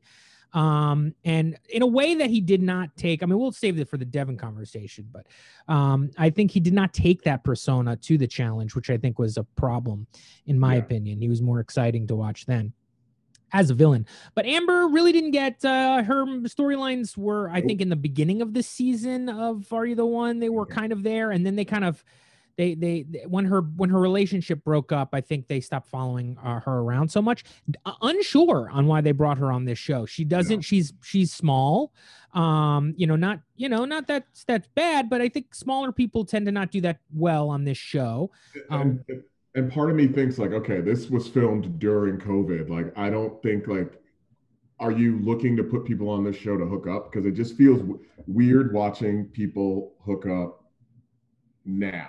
Like if it's old or if it's before, fine. But watching that happen now, like you didn't put her on just to hook up with people. Right. So what did you see? Because I don't see anything. Yeah. But on her season, she wasn't afraid to argue. She wasn't afraid to hook up, and she was pretty self-assertive. I don't see any of that now. But I do remember in her season, her feeling like a genuine character who would stand up for herself. So maybe they thought she would thrive in this environment. Unfortunately, she's Nelson's shadow, and Nelson's not even getting that much screen time. No. Right. So, I think that might be a little purposeful on his part. Because he flew so high on the radar at the beginning of the last season. Yeah. That he had to become a whole new person by the middle of it. And I think now he's like, let me just hang back. Remember that? Yeah. No more nice Nelly T or whatever happened. Oh yeah. What did he was something last year. He was like, I'm dirty now. I'm bad Nelly. Yeah. Something where he decided he was going to be a villain. And then midway through, he was like, I'm a good guy now. And he started like going up and like just handing people his game. Like, right. During the Anissa. I think he gave himself a name then too. Like double Nelly T this season. I think he gave himself like, I'm evil Nelly. I think he called himself evil. Yeah. Which is like, stop. Like, keep going. I find him to almost, he's getting close to being the heart of the show, in my opinion. Just on how of like, this guy can come back every single season and lose, and I'll be happy to see him come back every season. Oh, absolutely. Going back to last season when he gave up his basically his spot for Corey, we were all in a more emotional state, but the actual human tears dropped from my face because I was like, that's male friendship right there. People always say men aren't really that close. We don't really love each other. Like, no, they do. And it was beautiful. It was beautiful. Okay. So, Amber, we wish you luck. Let's move on. We've talked about this guy already a bunch. Great photo, not a recent photo, but a great photo. Were you excited, Russ, when you found out Darrell was going to yet again make a return to the show? Yeah. It was also knowing that there aren't that many people from his era on this season. I was curious to just sort of see him without the people from his years. Like that would be what, Anissa, Teresa to a certain extent, and Wes, is that it? Oh, CT. So it's nice to see him come back without as many of the old school original cast people. So I'm curious to see what he can do. I know he's not getting a lot of screen time, but he's a tough out, so he'll be on the show for a long time. Mm-hmm. I found it was a little disappointing that I never got to get any there was no like hanging out and drinking group with like Wes and CT and Darrell and Anissa. I kind of wanted to. You want the seniors to hang out at the senior table a little bit. Yeah. I wanted to see these folks like hanging out and just kind of being like, wow, I can't believe we've been on the show and we're still on the show and Darrell's back. And There was none of that, and I think that's, there's probably some of it that we just didn't get to see, but it is a testament to how big the cast is, and like also Anissa, Wes, and CT do not think of themselves like Darrell probably thinks of himself as like, wow, I was a challenge vet way back in the day. They're like, I got to win this show again. Mhm. So my legacy feels right before I leave, like Johnny Bananas, I need my win so I can go and do whatever else I'm going to do in my career. And they're probably not thinking like, hey, let's hang out. We'll do an old school alliance. They consider themselves, I imagine CT considers himself like Fessy considers himself a threat in this game who needs to win this game somehow, and they're updating their games. And I wanted to see Darrell kind of fit in there, and maybe we will. Unfortunately, Wes is gone now, but maybe we will be able to see some sort of an old school alliance. But just give me a little Darrell. We haven't gotten any of it yet. Yeah. I think that part, it's also he's with Amber, who hasn't really gotten. I think there's so many new people right now that have so little story that we're not going to see people tied to them for a while too, which kind of stinks. Right. But I think Darrell's going to make some moves. Mm-hmm. I think so too. I can't wait. Demetrius Michi Harris. Now, did you watch Michi when he was on X on the Beach season 3? No, because I only watched X on the Beach. Peak of the beach one, or the snow one, the mountain one, right? That's on the peak. Whatever that was called, I watched that and I loved it. Yeah, with Georgia. Yes, right. But Michi, I don't know, but I think I don't know that he's good at anything, but I think right now he might be playing a pretty solid social game just by hanging out in the room with the boys and absorbing information, but not sending information out, which is honestly the way to play the game as a rookie. Absolutely. Hang out with everybody, be cool, say very little, hear very much, and then make your moves when you can. Yeah, I did notice that. A friend. I noticed him. He's in the bunks. It's like him and Leo are like in the bunks with like Kyle and Devin and what was Wes, and like not necessarily out in the house looking like they're aligned with them, but they're clearly, if Wes and Devin and Kyle are able to speak freely in the bunks with them, they've clearly spoken and been like, why don't you vote with us and we'll figure it out. I think super smart move by Michi. The only thing we've gotten from him so far is he like froze up in the water. And Fessy had to save his life or something like that. But at least he got a little something. Wes is the type he does bring rookies around. Like he'll bring rookies along and then eventually use them. But he brought them along and kind of put them in the right spot, and now he's gone.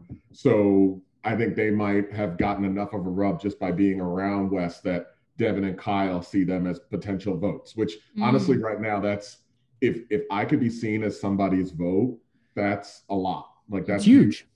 Because I guess it's hard to determine the exact division in the house. I guess it's the TYB, Team Young Buck, and then like all the other dudes. But then kind of Leroy's doing his own thing. And then on the girl side, it's like Cam and her people, and I guess all of them. I don't know. There's like a Big Brother alliance, and then there's like a new school challenge alliance, which is like, I think Cam and Tori, and like they're kind of working with Big Brother and the Young Bucks, Well, it's the people who haven't won versus the people who haven't won, but who are also part of the new class of challengers. Yeah. They've been there before, but they're not like CT. But I think we're about 2 episodes away from like real lines in the sand being drawn, because only one person's going home every week. But I think Michi just made a smart move by quietly, or I think he did, quietly aligning with that like Kyle, Devin, other group of dudes that aren't Big Brother and aren't TYB. Now, who's his partner? I have completely forgotten. Who's Michi? Is it Michi with... Uh-oh. Is he paired up with Liv? Is that what it is? It has to be Liv. It has to be Liv, right? Because Gabby's with Leo.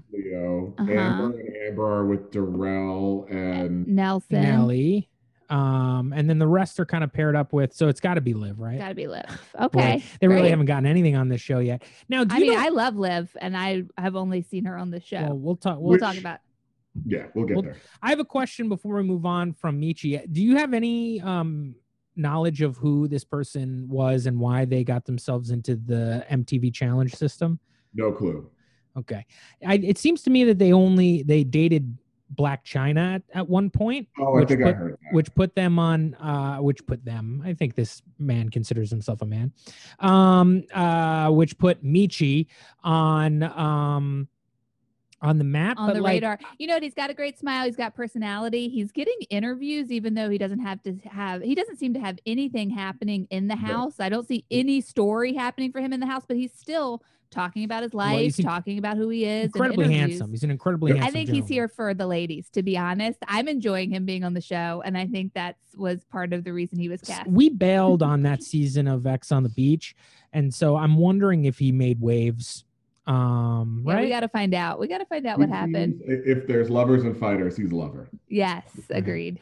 Okay, let's move on. Now, this one, we know Devin, but Devin has not been on this show for a bunch of seasons. Ever since I think he was chasing Johnny Bananas around on a dock on like, what was that, Invasion or something like that? Look. And I think that's when Johnny was like, yeah, your dad would be real proud of you. And I think his dad's either sick or dying or something. His dad had just passed. And then there was that horrible reunion where like they made the whole like Devin Bananas beef the center of the reunion. Right.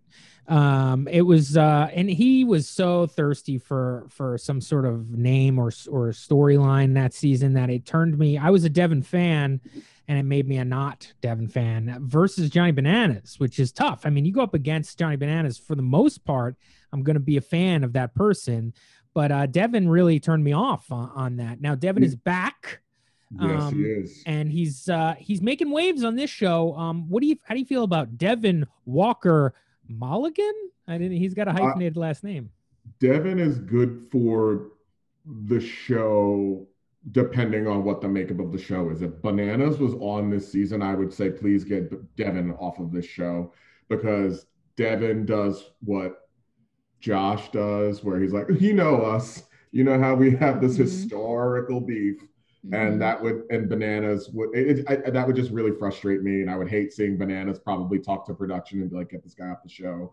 But I think Devin is good because you need somebody who is going to create drama, and he will do that. I think that he's lucky. Every single time he's won anything, he's lucky. I think he went up against a really sad, dejected Wes that I think wasn't upset about going up against his friend, was more just upset that I thought I had friends and I don't, and I keep getting sent in here, and I'm the smart one. The smart one doesn't get sent in. So I think he was bummed and he left. And Devin, his histrionics jumping around after it reminded me why I don't like Devin. I think he's important to have on a show, because right now there are no like villain types. Yes. They paint him that way, but I don't really see him as a villain. He's just a guy who thinks he's smarter than everybody. Kyle is too likable to be a villain. So who's a villain? Devin knows that he is there to make television. Yes. Like Devin is like, I know what I'm doing with reality television. I know my role, and he's fulfilling that. Where you have someone like Fessy who's like, I'm just here to win, which is honestly not that compelling. Boring. Now, So the idea of I agree. Devin cannot be a hero. He's just too smarmy, too sarcastic, too full of himself. Also, not really fit. You know, like he doesn't look like he's working for it on the off season. He's a smoke. You know, he just doesn't fit in so much. He feels like an outcast, but is full of himself, which kind of creates a villain-like character. But he is a complete underdog now this season.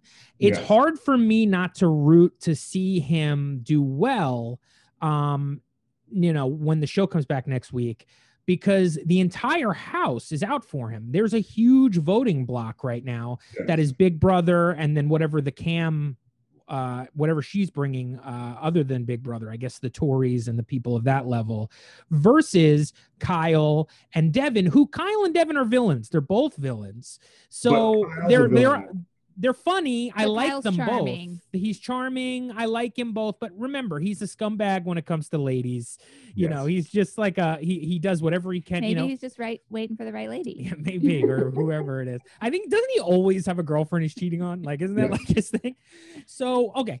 So like I'd love to have him be the villain who I don't like, but unfortunately the way this is set up, I'm like in my brain, if you were to be like, so who on this season do you love? I'd be like, oh, I'm loving Cam, I'm loving Leroy. But then when I'm watching the show, I'm like, ooh, I hope Devin can get past this block that he's, can he hurt? Can he get over this?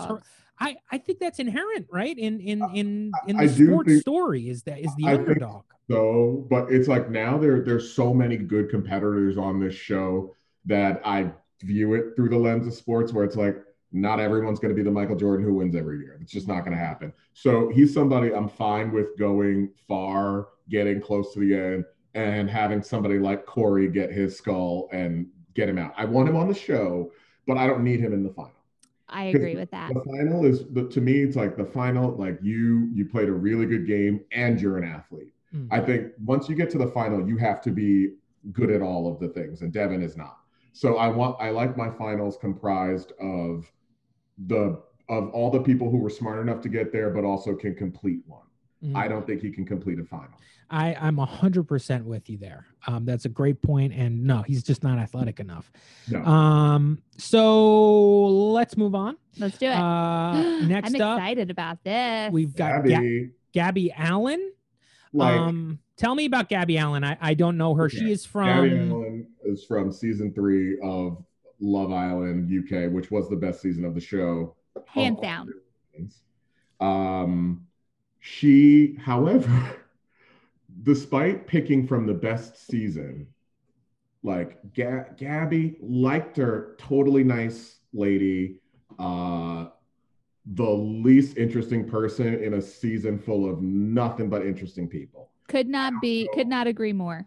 Like, I'm wondering if did everyone say no from that season?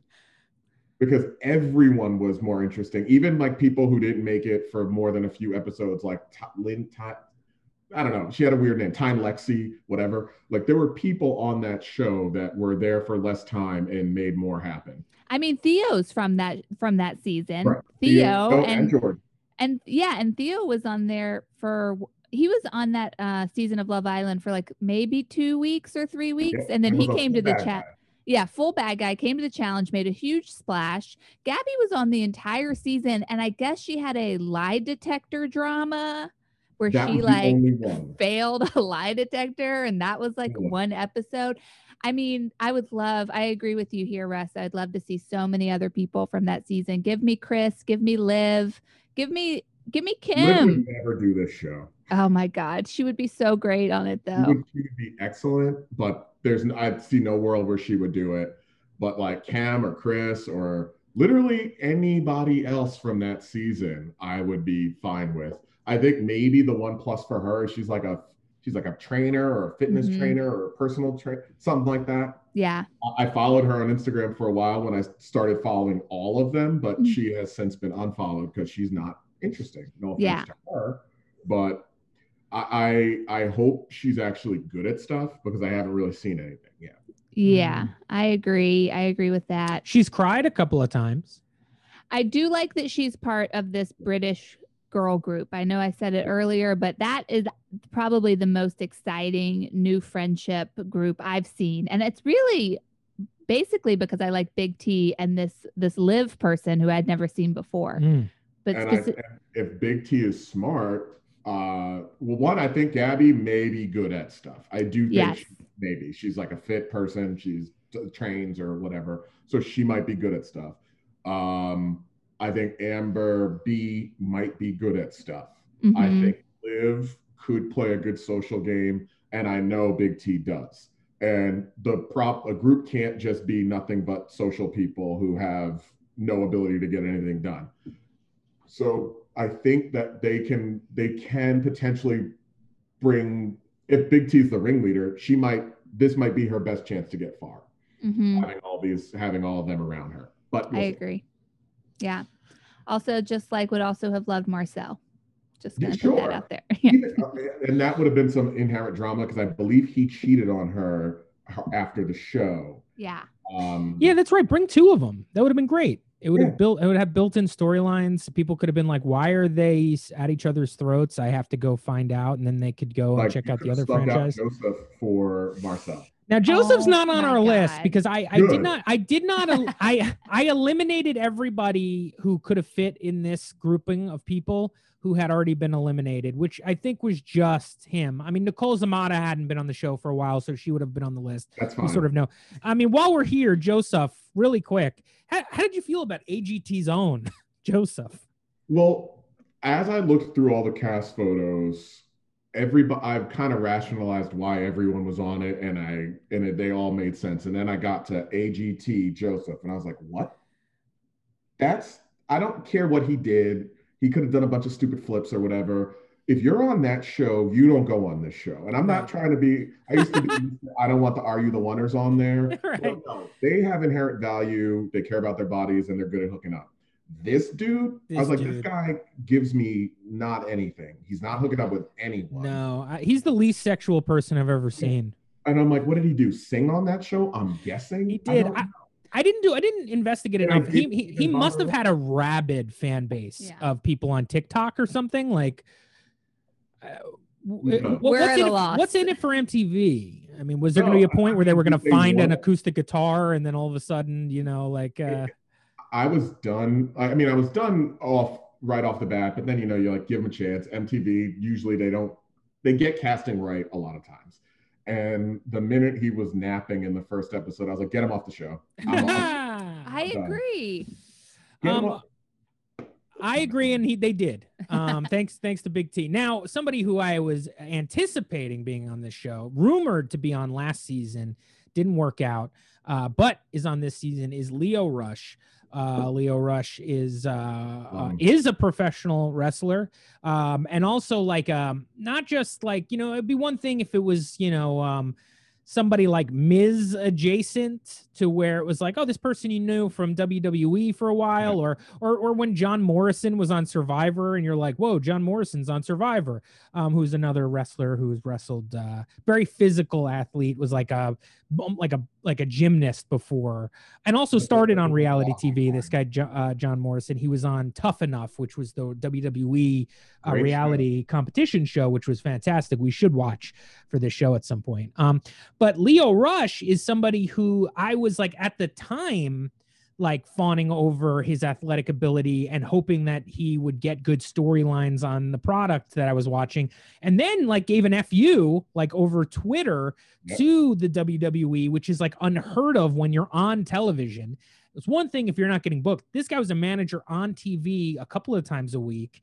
And he gave an FU and then was gone and went back to the indie wrestling for a little bit, and then found himself on my other favorite show ever, which is The Challenge. So very big get for me. I hope it works out in his favor and in mine. I want to see some of Lio Rush because I know what he can do physically.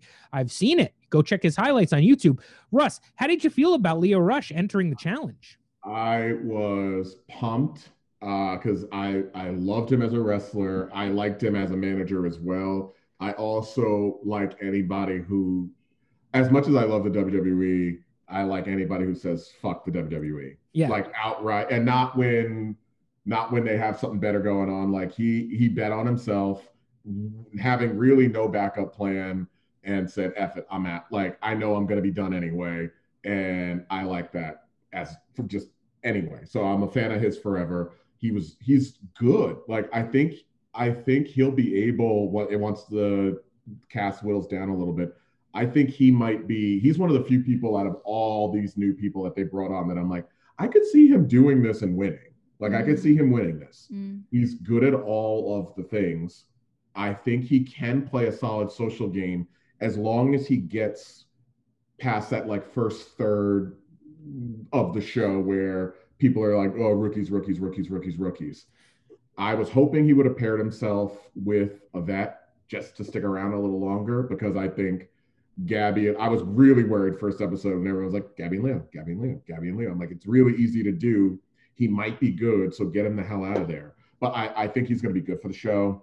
I think he could win. I think he really could win this. And if he doesn't, I think it's going to raise his individual stock, and he'll go on and live a great life. So I'm happy to see him, but I hope he actually becomes a real member of the show, not an Amber. I like his origin story. I like this whole like he has sort of like a punk rock DIY feel to me, which I'm into. Is he a storyteller? Because in this photo, he's wearing a shirt from The Moth, and I just don't know. Man of the Hour, The Moth.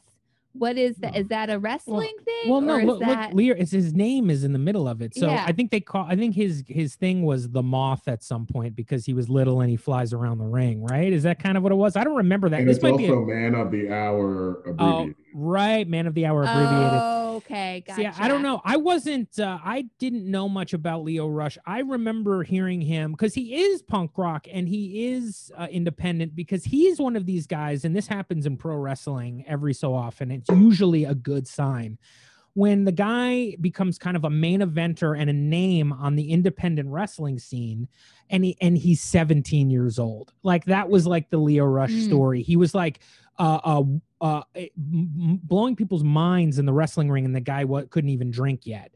It was like cool. there are other people who are like that who he sort of followed in the footsteps of, like a Daniel Bryan and people like that who are bigger names. But he was like a legend on the indie circuit, and he got taken over into the WWE system and actually did pretty well for himself considering he's undersized. The WWE likes huge people. He's not huge, but they broke off, have a few brands, and ended up being on, the 205-pound weight. Smaller guys, he's still pretty small. And then here's why I'm excited about Lio Rush. What he got turned into a manager, which is basically somebody who brings another person down the ring and talks for them. The microphone. He's the guy on the mic. He knows how to build a character, and he knows how to talk.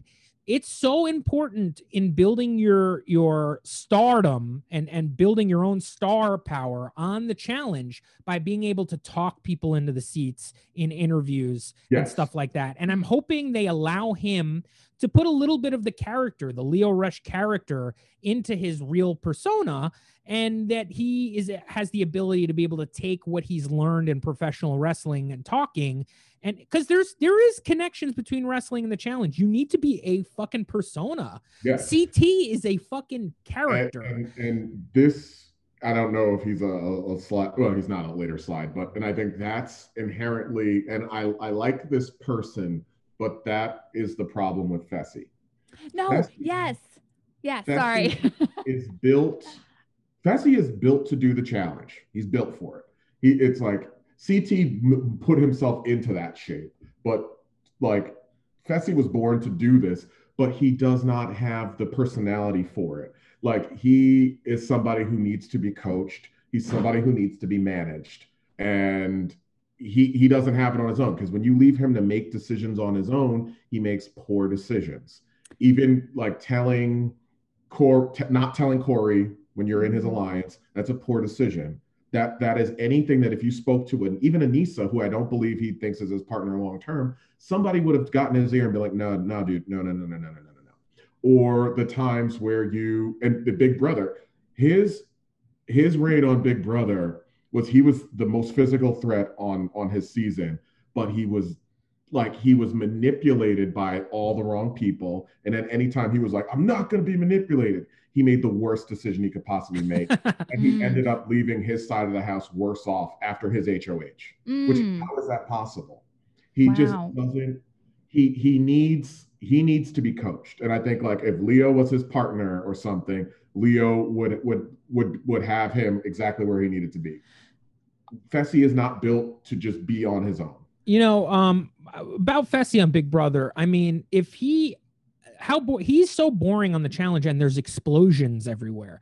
He must have been like watching paint dry. Like, can you imagine him? Did you watch him on the feeds, Russ? Like, I mean, what was he doing? I wasn't watching the feeds. He must have been so boring on Big Brother. Drama circulated around him because there was one girl who was like his BFF in the house who was like actually in love with him.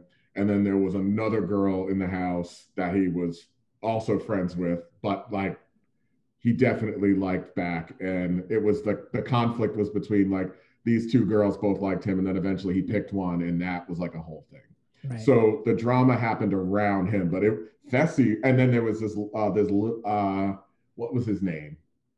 Then there was another dude who would basically use him, like would just feed him the wrong information and make him do stuff. So Fessy was like this person who story happened around, but he was never the engine. He was just a useful tool because he could win competitions, and so people needed him on their side of the house. Yeah, but then when you left him to his own devices, he just made the absolute worst decisions possible, and I'm already seeing it in this season. It's like, dude, you can't just win the challenge by winning every challenge. That's not how you win the show. Right. And I think he thinks, well, I'm just going to win everything. And you won't. You won't. Doesn't work that way. You know, when we were talking about Leo being sort of punk rock, I was thinking the reason why I gasped when you brought up Fessy is because I feel like MTV in recent history has a tendency to sort of bring on sort of like these company men type characters, like Fessy is one, Casey, people who kind of just serve the franchise as like, you know, this is our role and we fall into it. And there's just sort of like almost like punching in the clock type feel to it. And there's something about Leo's sort of like his punk origins and that the thing that you guys are talking about, this making a name for himself on the independent circuit, that feels like exciting and sort of it reminds me that, like, you know, you can have people on this show that aren't just like cookie cutter reality. This is a job and I'm doing it and I'm clocking in, you know, because that is really the feeling. And I do love Fessy and Casey. I like them as additions, but even Josh has sort of a company man type feeling to him. It's that Big Brother alliance. It's Viacom. Like all these people have been in the Viacom ecosystem for years now. So they know exactly what to say, exactly what to do. It's a very safe choice, picking anybody from any of those shows. But Leo Rutt, like, he's the most unsafe choice because he's a dude who wrestles and is tiny and said F you to the biggest company in wrestling. Right. So I can't wait to see what he does. Yeah, very excited. And I'm excited, and I really hope it pays off. Now, a fantastic addition, in my opinion, to this franchise is Lolo Jones. I know Lolo from Champs versus Stars, or was it Pros versus Champs versus Pros? Because she's a pro athlete. Yeah. Right. So I thought she in the limited scope that show has, and the fact that it's hard to manufacture real drama in the Champs versus Pros universe. I mean, they have since stopped doing this little spinoff, which I enjoyed as like a kind of a mid-season replacement or a summer replacement. I enjoyed it. So it's interesting to me that I was always hoping that they would bring her onto the show. And also, who was the other person that Louise Hazel was on that season as well. Is my fave. And she had buddied up with Wes on that show, and she became like a real strategist, and she was also another pro athlete. So I wanted them to integrate some of these people. T.O., I would like Terrell Owens to be on the show. He didn't like to be there, but it was fun for CT. But Lolo was great because Lolo brings drama. Lolo has some emotional issues she needs to work out on television, and I can't wait for it. So happy that she's here. So happy that in the first episode, there's already the only sparks flying in the house is between her and her partner, who we'll get to. But I love that it's not just about competing with Lolo. As a matter of fact, she's competed the shit out of every challenge, and no one even talks about it yet. It's not even a storyline. The only storyline is kind of like the drama she's bringing in a way. And me and Ashley have watched Champs vs. Pros, but we did not watch the Celebrity Big Brother she was on. Did you, Russ? No, I didn't. I heard she was a mess on that, and I need to go back and watch it. Lolo Jones, Russ, what are your feelings? What an A+ casting choice. She does all she does all the things. She brings drama. She's good at stuff. I'm concerned for her a little bit in a good way. Yeah. And she's also she's like in her mid to late 30s, and it's nice to see that we can still be a little bit crazy too. Mm-hmm. Totally. But especially if we're virgins. Yes. I think she's awesome. And as a former high school track and field coach. My kids love this girl. Ooh. So yeah, she's popular amongst the high school hurdling sect, in case you're wondering. I love that. So I already kind of knew her before Champs versus Pros and stuff like that. I just think she's great. I love that she understands what the show needs and is delivering it. Yeah. And doing that from kind of Ashley, as you mentioned before, not from a company woman standpoint. Like she's an outsider brought in and she's doing a really good job. And I think MTV would be greatly served to like kind of take more of these gambles on these like outside interesting athlete types who have personalities. Because if the show is basically a sport now, you have to be good enough at the sport to be there, but we can't lose the drama, so we need those people. So, it's interesting that you say the athletes that have big personalities. You're 100% right. I love that they finally broke down and put just the way this person is known is because she is an athlete, and they brought her onto the show because she has a personality. We're talking a lot about wrestling, or I am at least in this. There's a lot of similarities. They do this in pro wrestling. When somebody is a big fan of pro wrestling and happens to be an athlete, they will bring them in for a little bit, teach them how to wrestle behind the scenes, get them involved. It's usually like they're in the crowd. They kind of have a tussle with one of the villains of the show, and then all of a sudden they build this weird big pay-per-view around it. Lawrence Taylor and WrestleMania, what was it, 11 or something like that, or 12, versus Bam Bam Bigelow, which was maybe the best version of this. It could also go very left when you have Rodman, I guess. He was kind of fun, but he was not a great wrestler. But Dennis Rodman did this. Mayweather in the Big Show, whatever. Right? This is a thing that they do. This is the thing they do, and they're still doing it. I forgot the dude's name, but I don't know if are you watching NXT right now, Russ? No, I'm not. But are you aware of what's going on over there? Adam Cole is Pat McAfee. Pat McAfee. I watched that guy on YouTube. Right. So Pat McAfee. By the way, is Pat McAfee the show, his sports show on YouTube? Yes. Is he alt-right or something? I don't know. I don't watch NXT really. I only watched a couple of the shows, but I was nervous to watch it for a while because I felt like he could be. I just saw. Here's how bad the guy yelling on the internet, and he's white. A blonde white guy yelling on the internet, and then in his avatar for his YouTube channel is an American flag behind him. And unfortunately, the world that we live in, that is a trigger for me, and I feel like it's not going to be what I'm looking for. But I like him on the mic on NXT. I kind of caught up a little bit the past week because I was interested in this.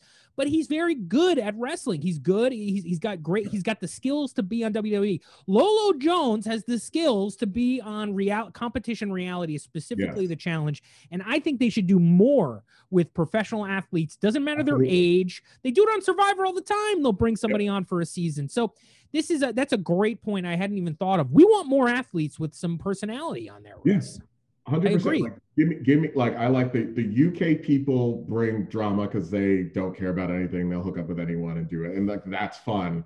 And then they eventually get good at the show, and then we have some of these because I think MTV. It seems like they've gotten away from having nobody on their network older than like 25. So if you're getting away from that, then the challenge, and they're doing it to a certain extent, really has to get away from that too. Because I started watching that show 20 years ago, and I'm still watching it. Yeah. So get some more of these older people who maybe are past their prime as an athlete, but perfect for some stuff like the challenge, because they're not doing anything that some of these athletes can't do. Like she inherently was good. Theo was inherently good because he is an athlete with a personality. Agreed. They are getting away from the MTV is getting away from the Pauly D in the situation are like 55 years old. I mean, they're on every MTV day. is smart and they're aging with their audience. They should, and I'm glad. I'm very for it. Lolo Jones, I can't wait. I mean, we haven't even been able to see anybody reacting to the fact that she and her partner, who is up next, are the biggest threats on this show. We saw Devin mention it. A little bit. Like Devin and Kyle talked about it for like half a second. So, I mean, let's move on here. Namvo. Wow. Okay, guys, I know you're not on YouTube with us, so you may be just listening, but we're looking at a literal Greek god. Yeah. Not literal, figurative Greek god, chiseled, huge, beast master. He came from ultimate beast master. Ultimate. He's an ultimate beast master. Okay, Russ, your Couldn't feelings. tell you what the show. Yeah, I think it was like a Ninja Warrior, but it was just a Netflix only version of it. I believe.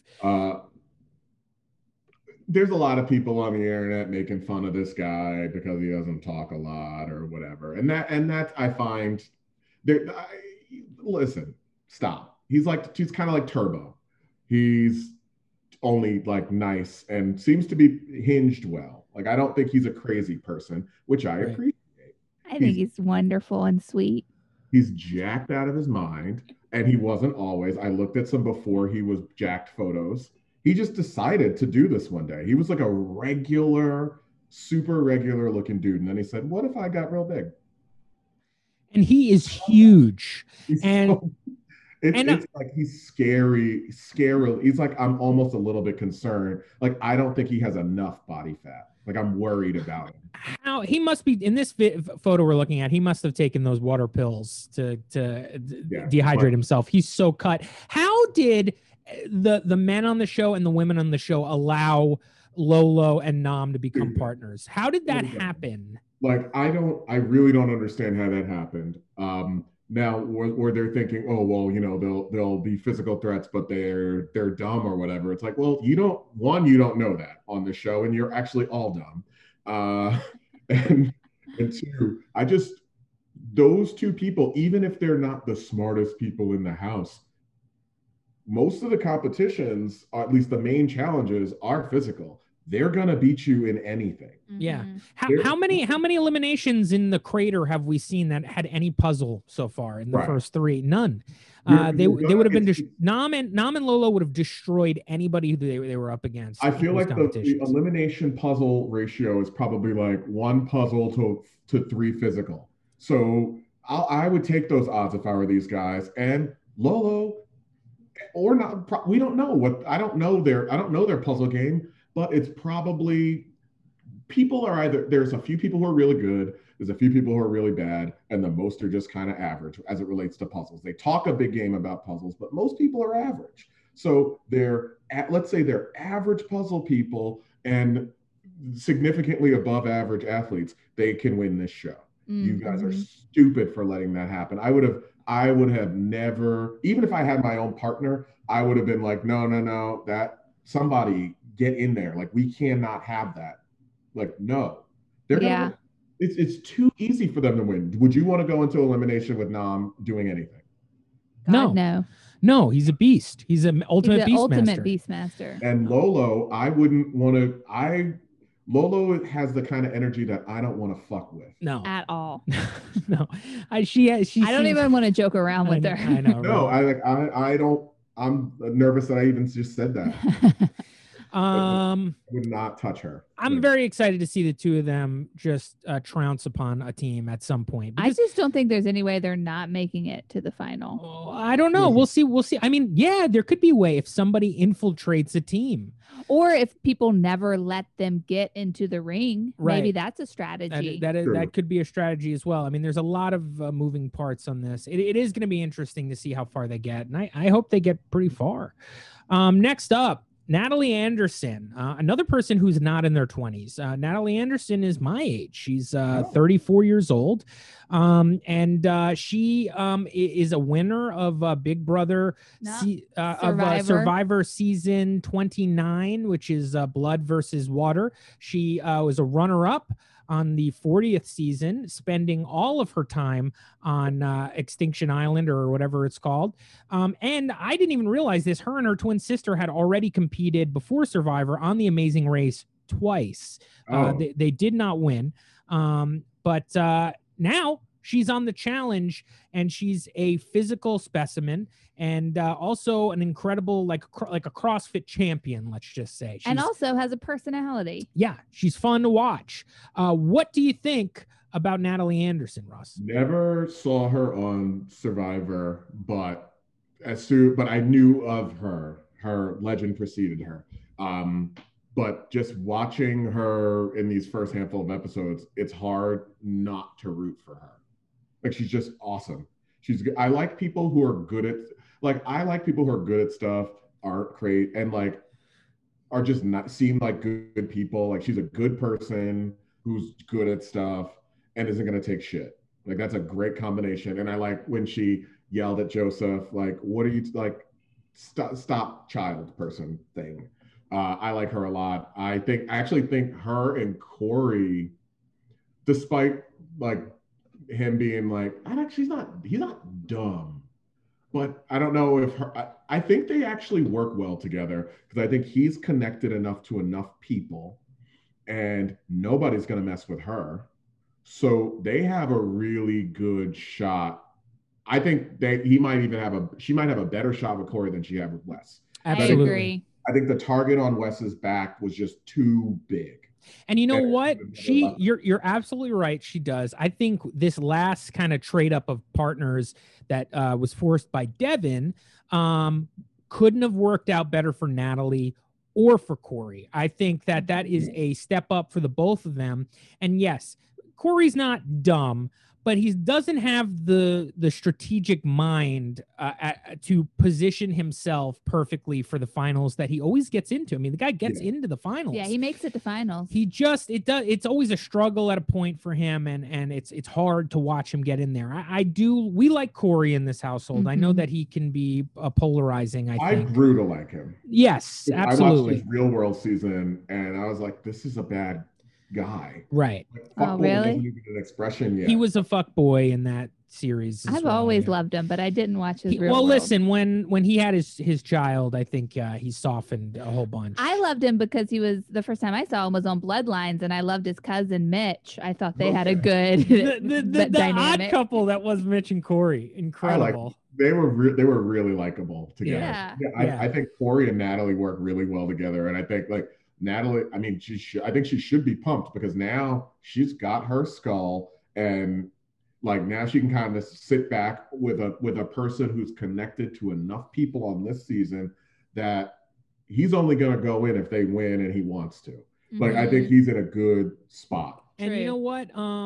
It even I think bodes even better for her character on this show. Hopefully she continues to be on the show, that she was with Wes, understood why Wes is a good partner, and when Wes became a huge target, immediately had the chance to trade up and didn't, which I think positions her as a loyal person, and just makes her more likable on the series. So she didn't have to make the move that she might have made. Like she didn't have to do it. It happened. It worked itself out. Like, and it's part of the show is kind of understanding that luck is gonna bounce one way or another. It's what you do with it. And I feel like it's those really good players who can kind of pivot and make moves. And I think being in other reality universes like Survivor is going to position her for the long haul. There's no one is coming for her skull.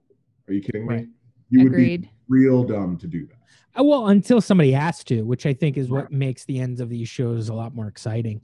Okay, so moving on here, we have Olivia Liv Jawando.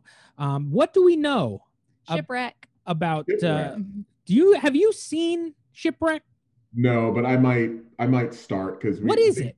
What is it? I'm assuming it's like a UK style Survivor that's not as crazy. Right, it's more sexy than it's like, stinky. Ooh, I think it's like our boat broke down.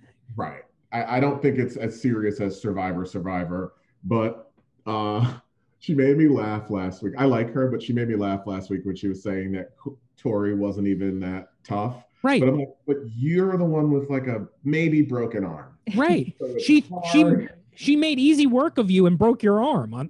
It's hard. It wasn't even that tough. I'm like, well, I don't know about that. Both of your arms to break and only one did? Because I don't understand what you mean. But I like her.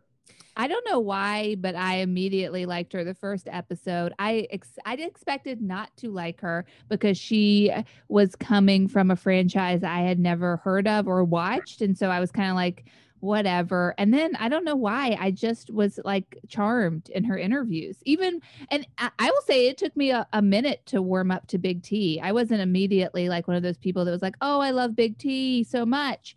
And Big T was also from the same franchise that I had never heard of. So I assumed, based on the fact that they both had this past, this unknown past to me, Right. that I would have sort of the same reaction to her. But I didn't. I liked her immediately. I don't know why. I need someone to figure it out. Yeah, no, I like her. I like her a lot. I mean, she made me laugh with that one comment, but I like her. I think that, and I am similar to you. I like that little crew. I need them to actually make a game move soon. Yeah, I want them to flex their power because they have power in numbers here. And so I You're would like to see them. people, and I can't really remember off the top of my head who everyone is attached to, but I'm sure there's one or two dudes between the four of them that really don't have a strong connection somewhere. So it's like four people is a lot, is a pretty solid voting block or influence block. So I'd like to see them actually use it. Like I know they're all down for each other, but you got to make a move, and I hope that happens soon. But I like her. I do too. I'm excited to see what happens with her team. It's who is it? Liv and who? Oh, Michi. Oh, right. It's hard. It's hard, guys. Okay, let's move on. Okay, Teresa Jones, a legacy, a legend on this here series. Probably not. What I find interesting is they didn't give her any profile on the series No flashbacks to let us know. Neither did they didn't do it with Darrell either. No. But I think Darrell's reputation precedes him because he's one of the first big champions on this show. Yeah. And also he's a guy, and guys end up getting more of a profile on the challenge than the women do, at least historically. Teresa on probably as many challenges as Darrell. I don't know if she's a champion. She may have won once. I'm not too sure. I should probably have those stats. Been like a team one or a multi-person. I don't think she ever won, but she was good. I remember she had beef with Nany a couple times. Yes. I think they were friends and now they're not, or they weren't and then they were. I don't know. Well, they beefed didn't she date Leroy one season? I think they put them on an X's because they did. I think they maybe they hooked up once and they really wanted Leroy and they really wanted Teresa. So we're like, okay, you hooked up. No chat. We don't get anything. No backstory like that. Like we don't even get Cam's so good at interviews just to feed Cam that.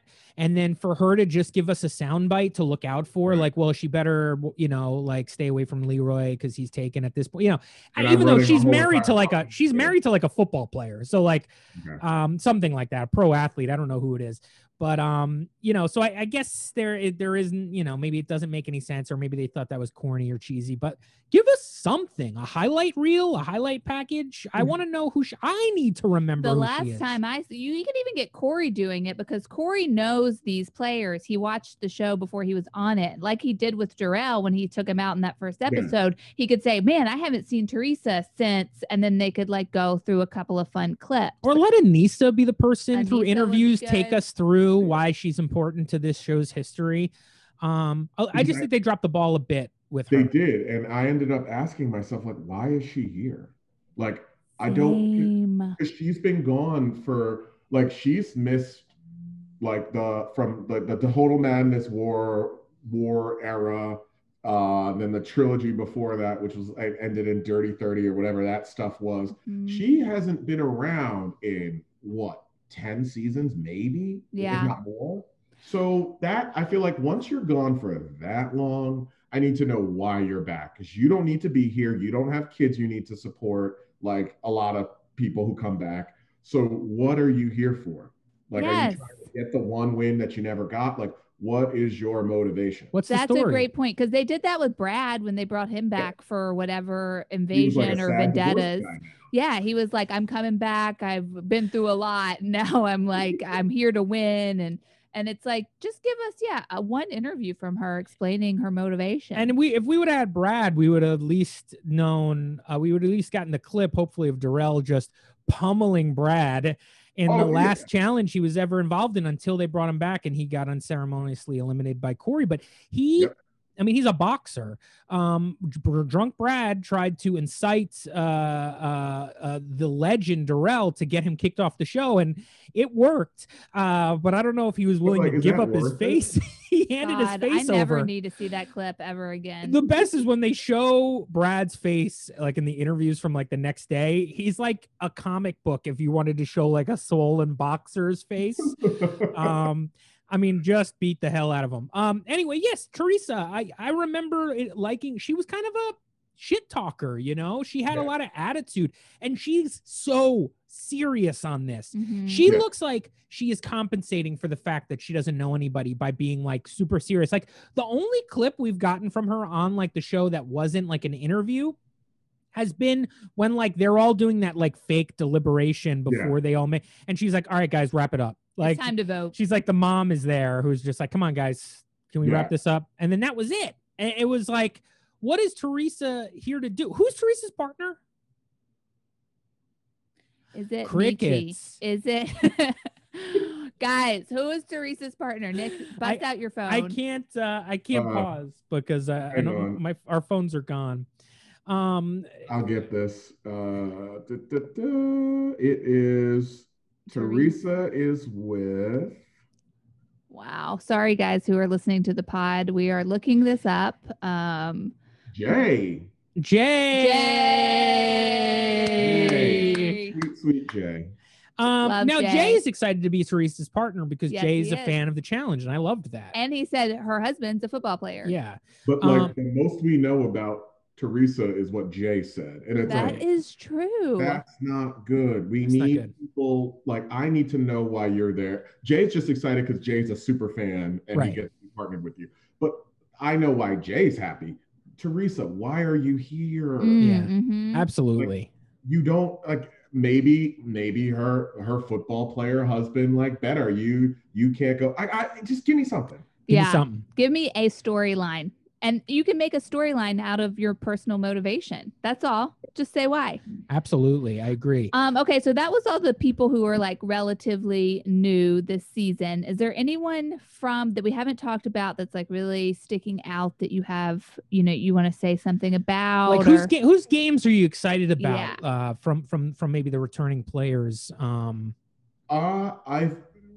kind of did just mention Jay. I'm excited to see him back because I think that he proved that he's not the layup people think he is last season. So I'm excited, and it also looks like they've got a handful of smaller guys on the season. So I'm happy to see him in a situation where he could potentially be matched against people who make more sense. It looks like he's going to get a little bit of storyline in this next episode, which I'm excited for. Who else am I excited about? I'm excited.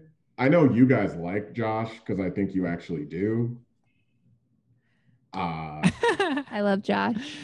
He's got so much. He doesn't have any quit in him. Okay, but so we like Josh because we like the buffoonery. I mean, he's got a big heart. He's got his sound bites. He cries so much. He's kind of a baby. He throws tantrums like a toddler. I mean, all that, because I think people will be like, well, why do you like this person? Because I'm a reality TV fan. I understand how important a baby is to reality TV. It's funny. He makes me laugh. And it's moved into a thing where like, look at this fool. We're laughing at this guy to a like, aw, Josh, I miss Josh, I love him. And his dumb ways. I messed up. I went and watched. He's the reason I actually started watching Big Brother over the summer. I was like, well, you know what? Let me find out the origin story on Josh. So I watched his season because I just couldn't fathom how he won. How could this man win? Absolutely. I asked it. We've Ashley and I crushed a whole shitload of Big Brother, and maybe we could get on a separate podcast and we could talk because you're a latecomer to Big Brother as well as we are. So we started this I would love to pick your brain just in Big Brother terms. But we've already, we're so knee deep in the challenge right now, so we'll stick with challenge. But you're right. I have the same question. Now, I got that question sort of answered for me by sort of seeing clips and through Ashley looking. But what did you find when you actually watched the show? one, he's actually dialed down on the challenge. What we see on the challenge is like 75% of Josh. Incredible. We have to watch this You're season. missing 25%, and it is like almost unwatchably obnoxious here. Yeah. But and every single one of his diary rooms was full on yelling, full screaming directly at the camera, and like saying like your boy, like oh, it was awful. But he only won. He didn't win. Another guy lost. Yeah. Wow. And who was he up against in that? Paul. I can't remember his last So name. Paul is like they talk. See, I don't know, but I know that Paul is like a strategic, like evil master, right? Who Yes, kind of and I manipulated and think double crossed. people- And he got Christmas to do all his bidding, right? Is that that's what Well, I've Josh and both actually Josh and Paul were using Christmas to do their dirty work, and she did it. And then Josh, the only time he needed to win something was in the end, and he did, and he cut Christmas because he thought he'd have a better chance of beating Paul. And Paul made so many people angry by his double dealing, which was really just good gameplay. right. That I think there were just burnt people that were like, you know what, F it. I'd rather give Josh $1 million than you win. Yeah. So Paul played a better game. And I heard that Josh in his exit interviews kind of explained what was going on to everybody in a way that made the jury like him more because he was like he honest. would say why it happened, and that was the first time I'd watched Big Brother, and I haven't really seen a lot of other people do that as much. But yeah, he would say, oh yeah, there's this many alliance and this people, and Paul said to do this, so this is why we like he was like, I love Paul, but every opportunity he took to be a little sneaky, he took it. But it's interesting. Yes, that's how he won, and does seem like to me to be a snaky way to win the game. But from watching, I've now watched 4 or 5 seasons over this past year, and I'm realizing that is the game.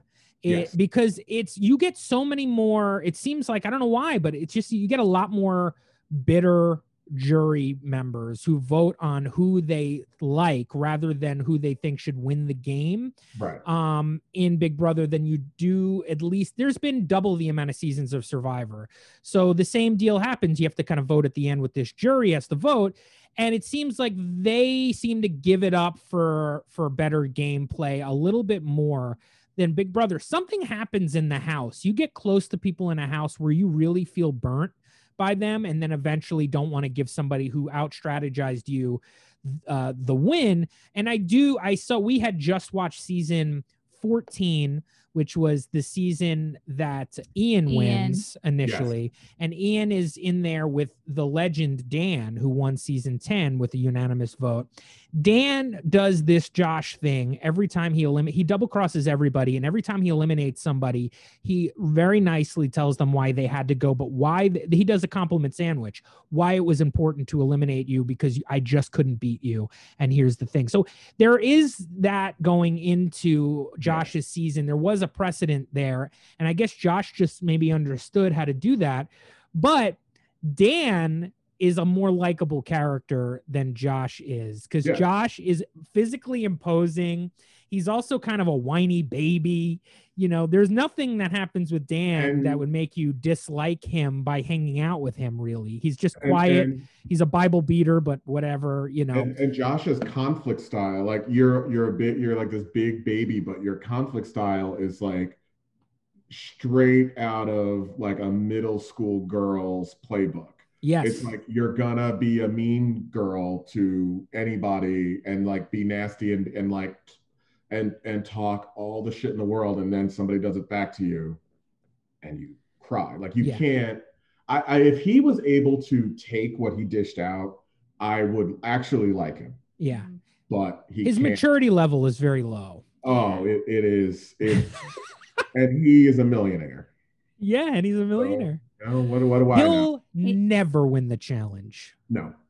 So I'm saying that right now. He's turned half that house into bitter jurors, as it were. Like I can't see a world where they would say, okay. And Nany and him, like I don't see how that's an upgrade for.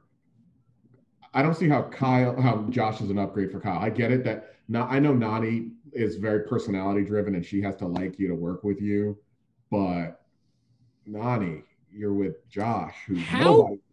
How good? Ashley and I was talking about this. How good would Nany be on Big Brother?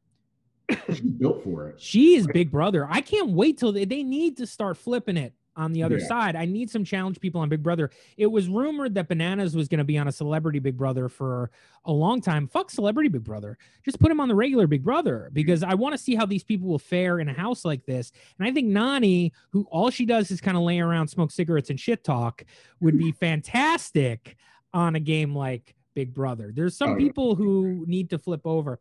Well, listen, Russ, this has been incredible. We love your takes on everything. We're so happy that you are as big as a fan as we are and that we can lean on you to hear your opinions on everything.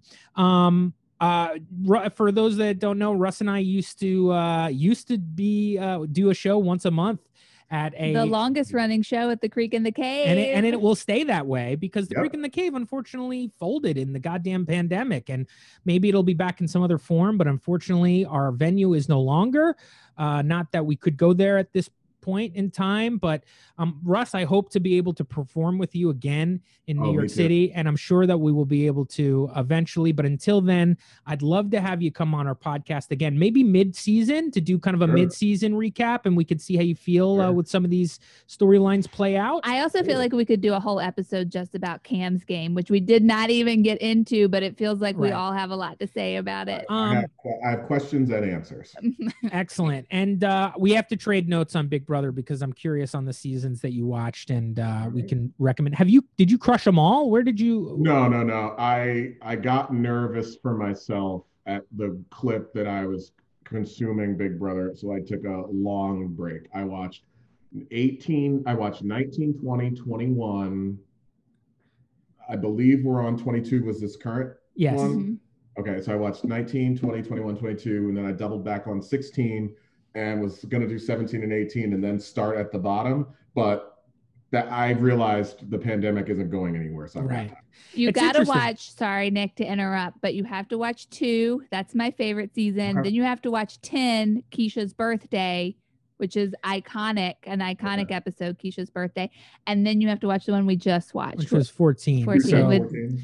And 10, honestly, because we've watched a lot. You actually have the opposite knowledge that we have, because I went back and we started watching. So we watched 2, we watched 10, we watched 14, we watched I watched 7 on my own, which was the first All-Stars.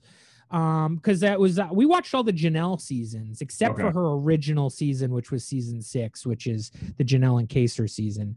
But I'd love to compare notes with Big Brother on crushing it over the pandemic. Russ, you're a fantastic guest. Thank you so much for being there for us. You're a great friend. We're going to close our podcast out now. So I guess, folks, there was no challenge this week. So luckily you got to have a great conversation with us here and listen to that. But next week we will be back with a challenge recap. And as always, Mondays, we drop our normal episode. And yesterday or the day before, we dropped our second Patreon of the month, which is over on patreon.com/realityblows. So thank you all for listening. We love you and good night. Bye.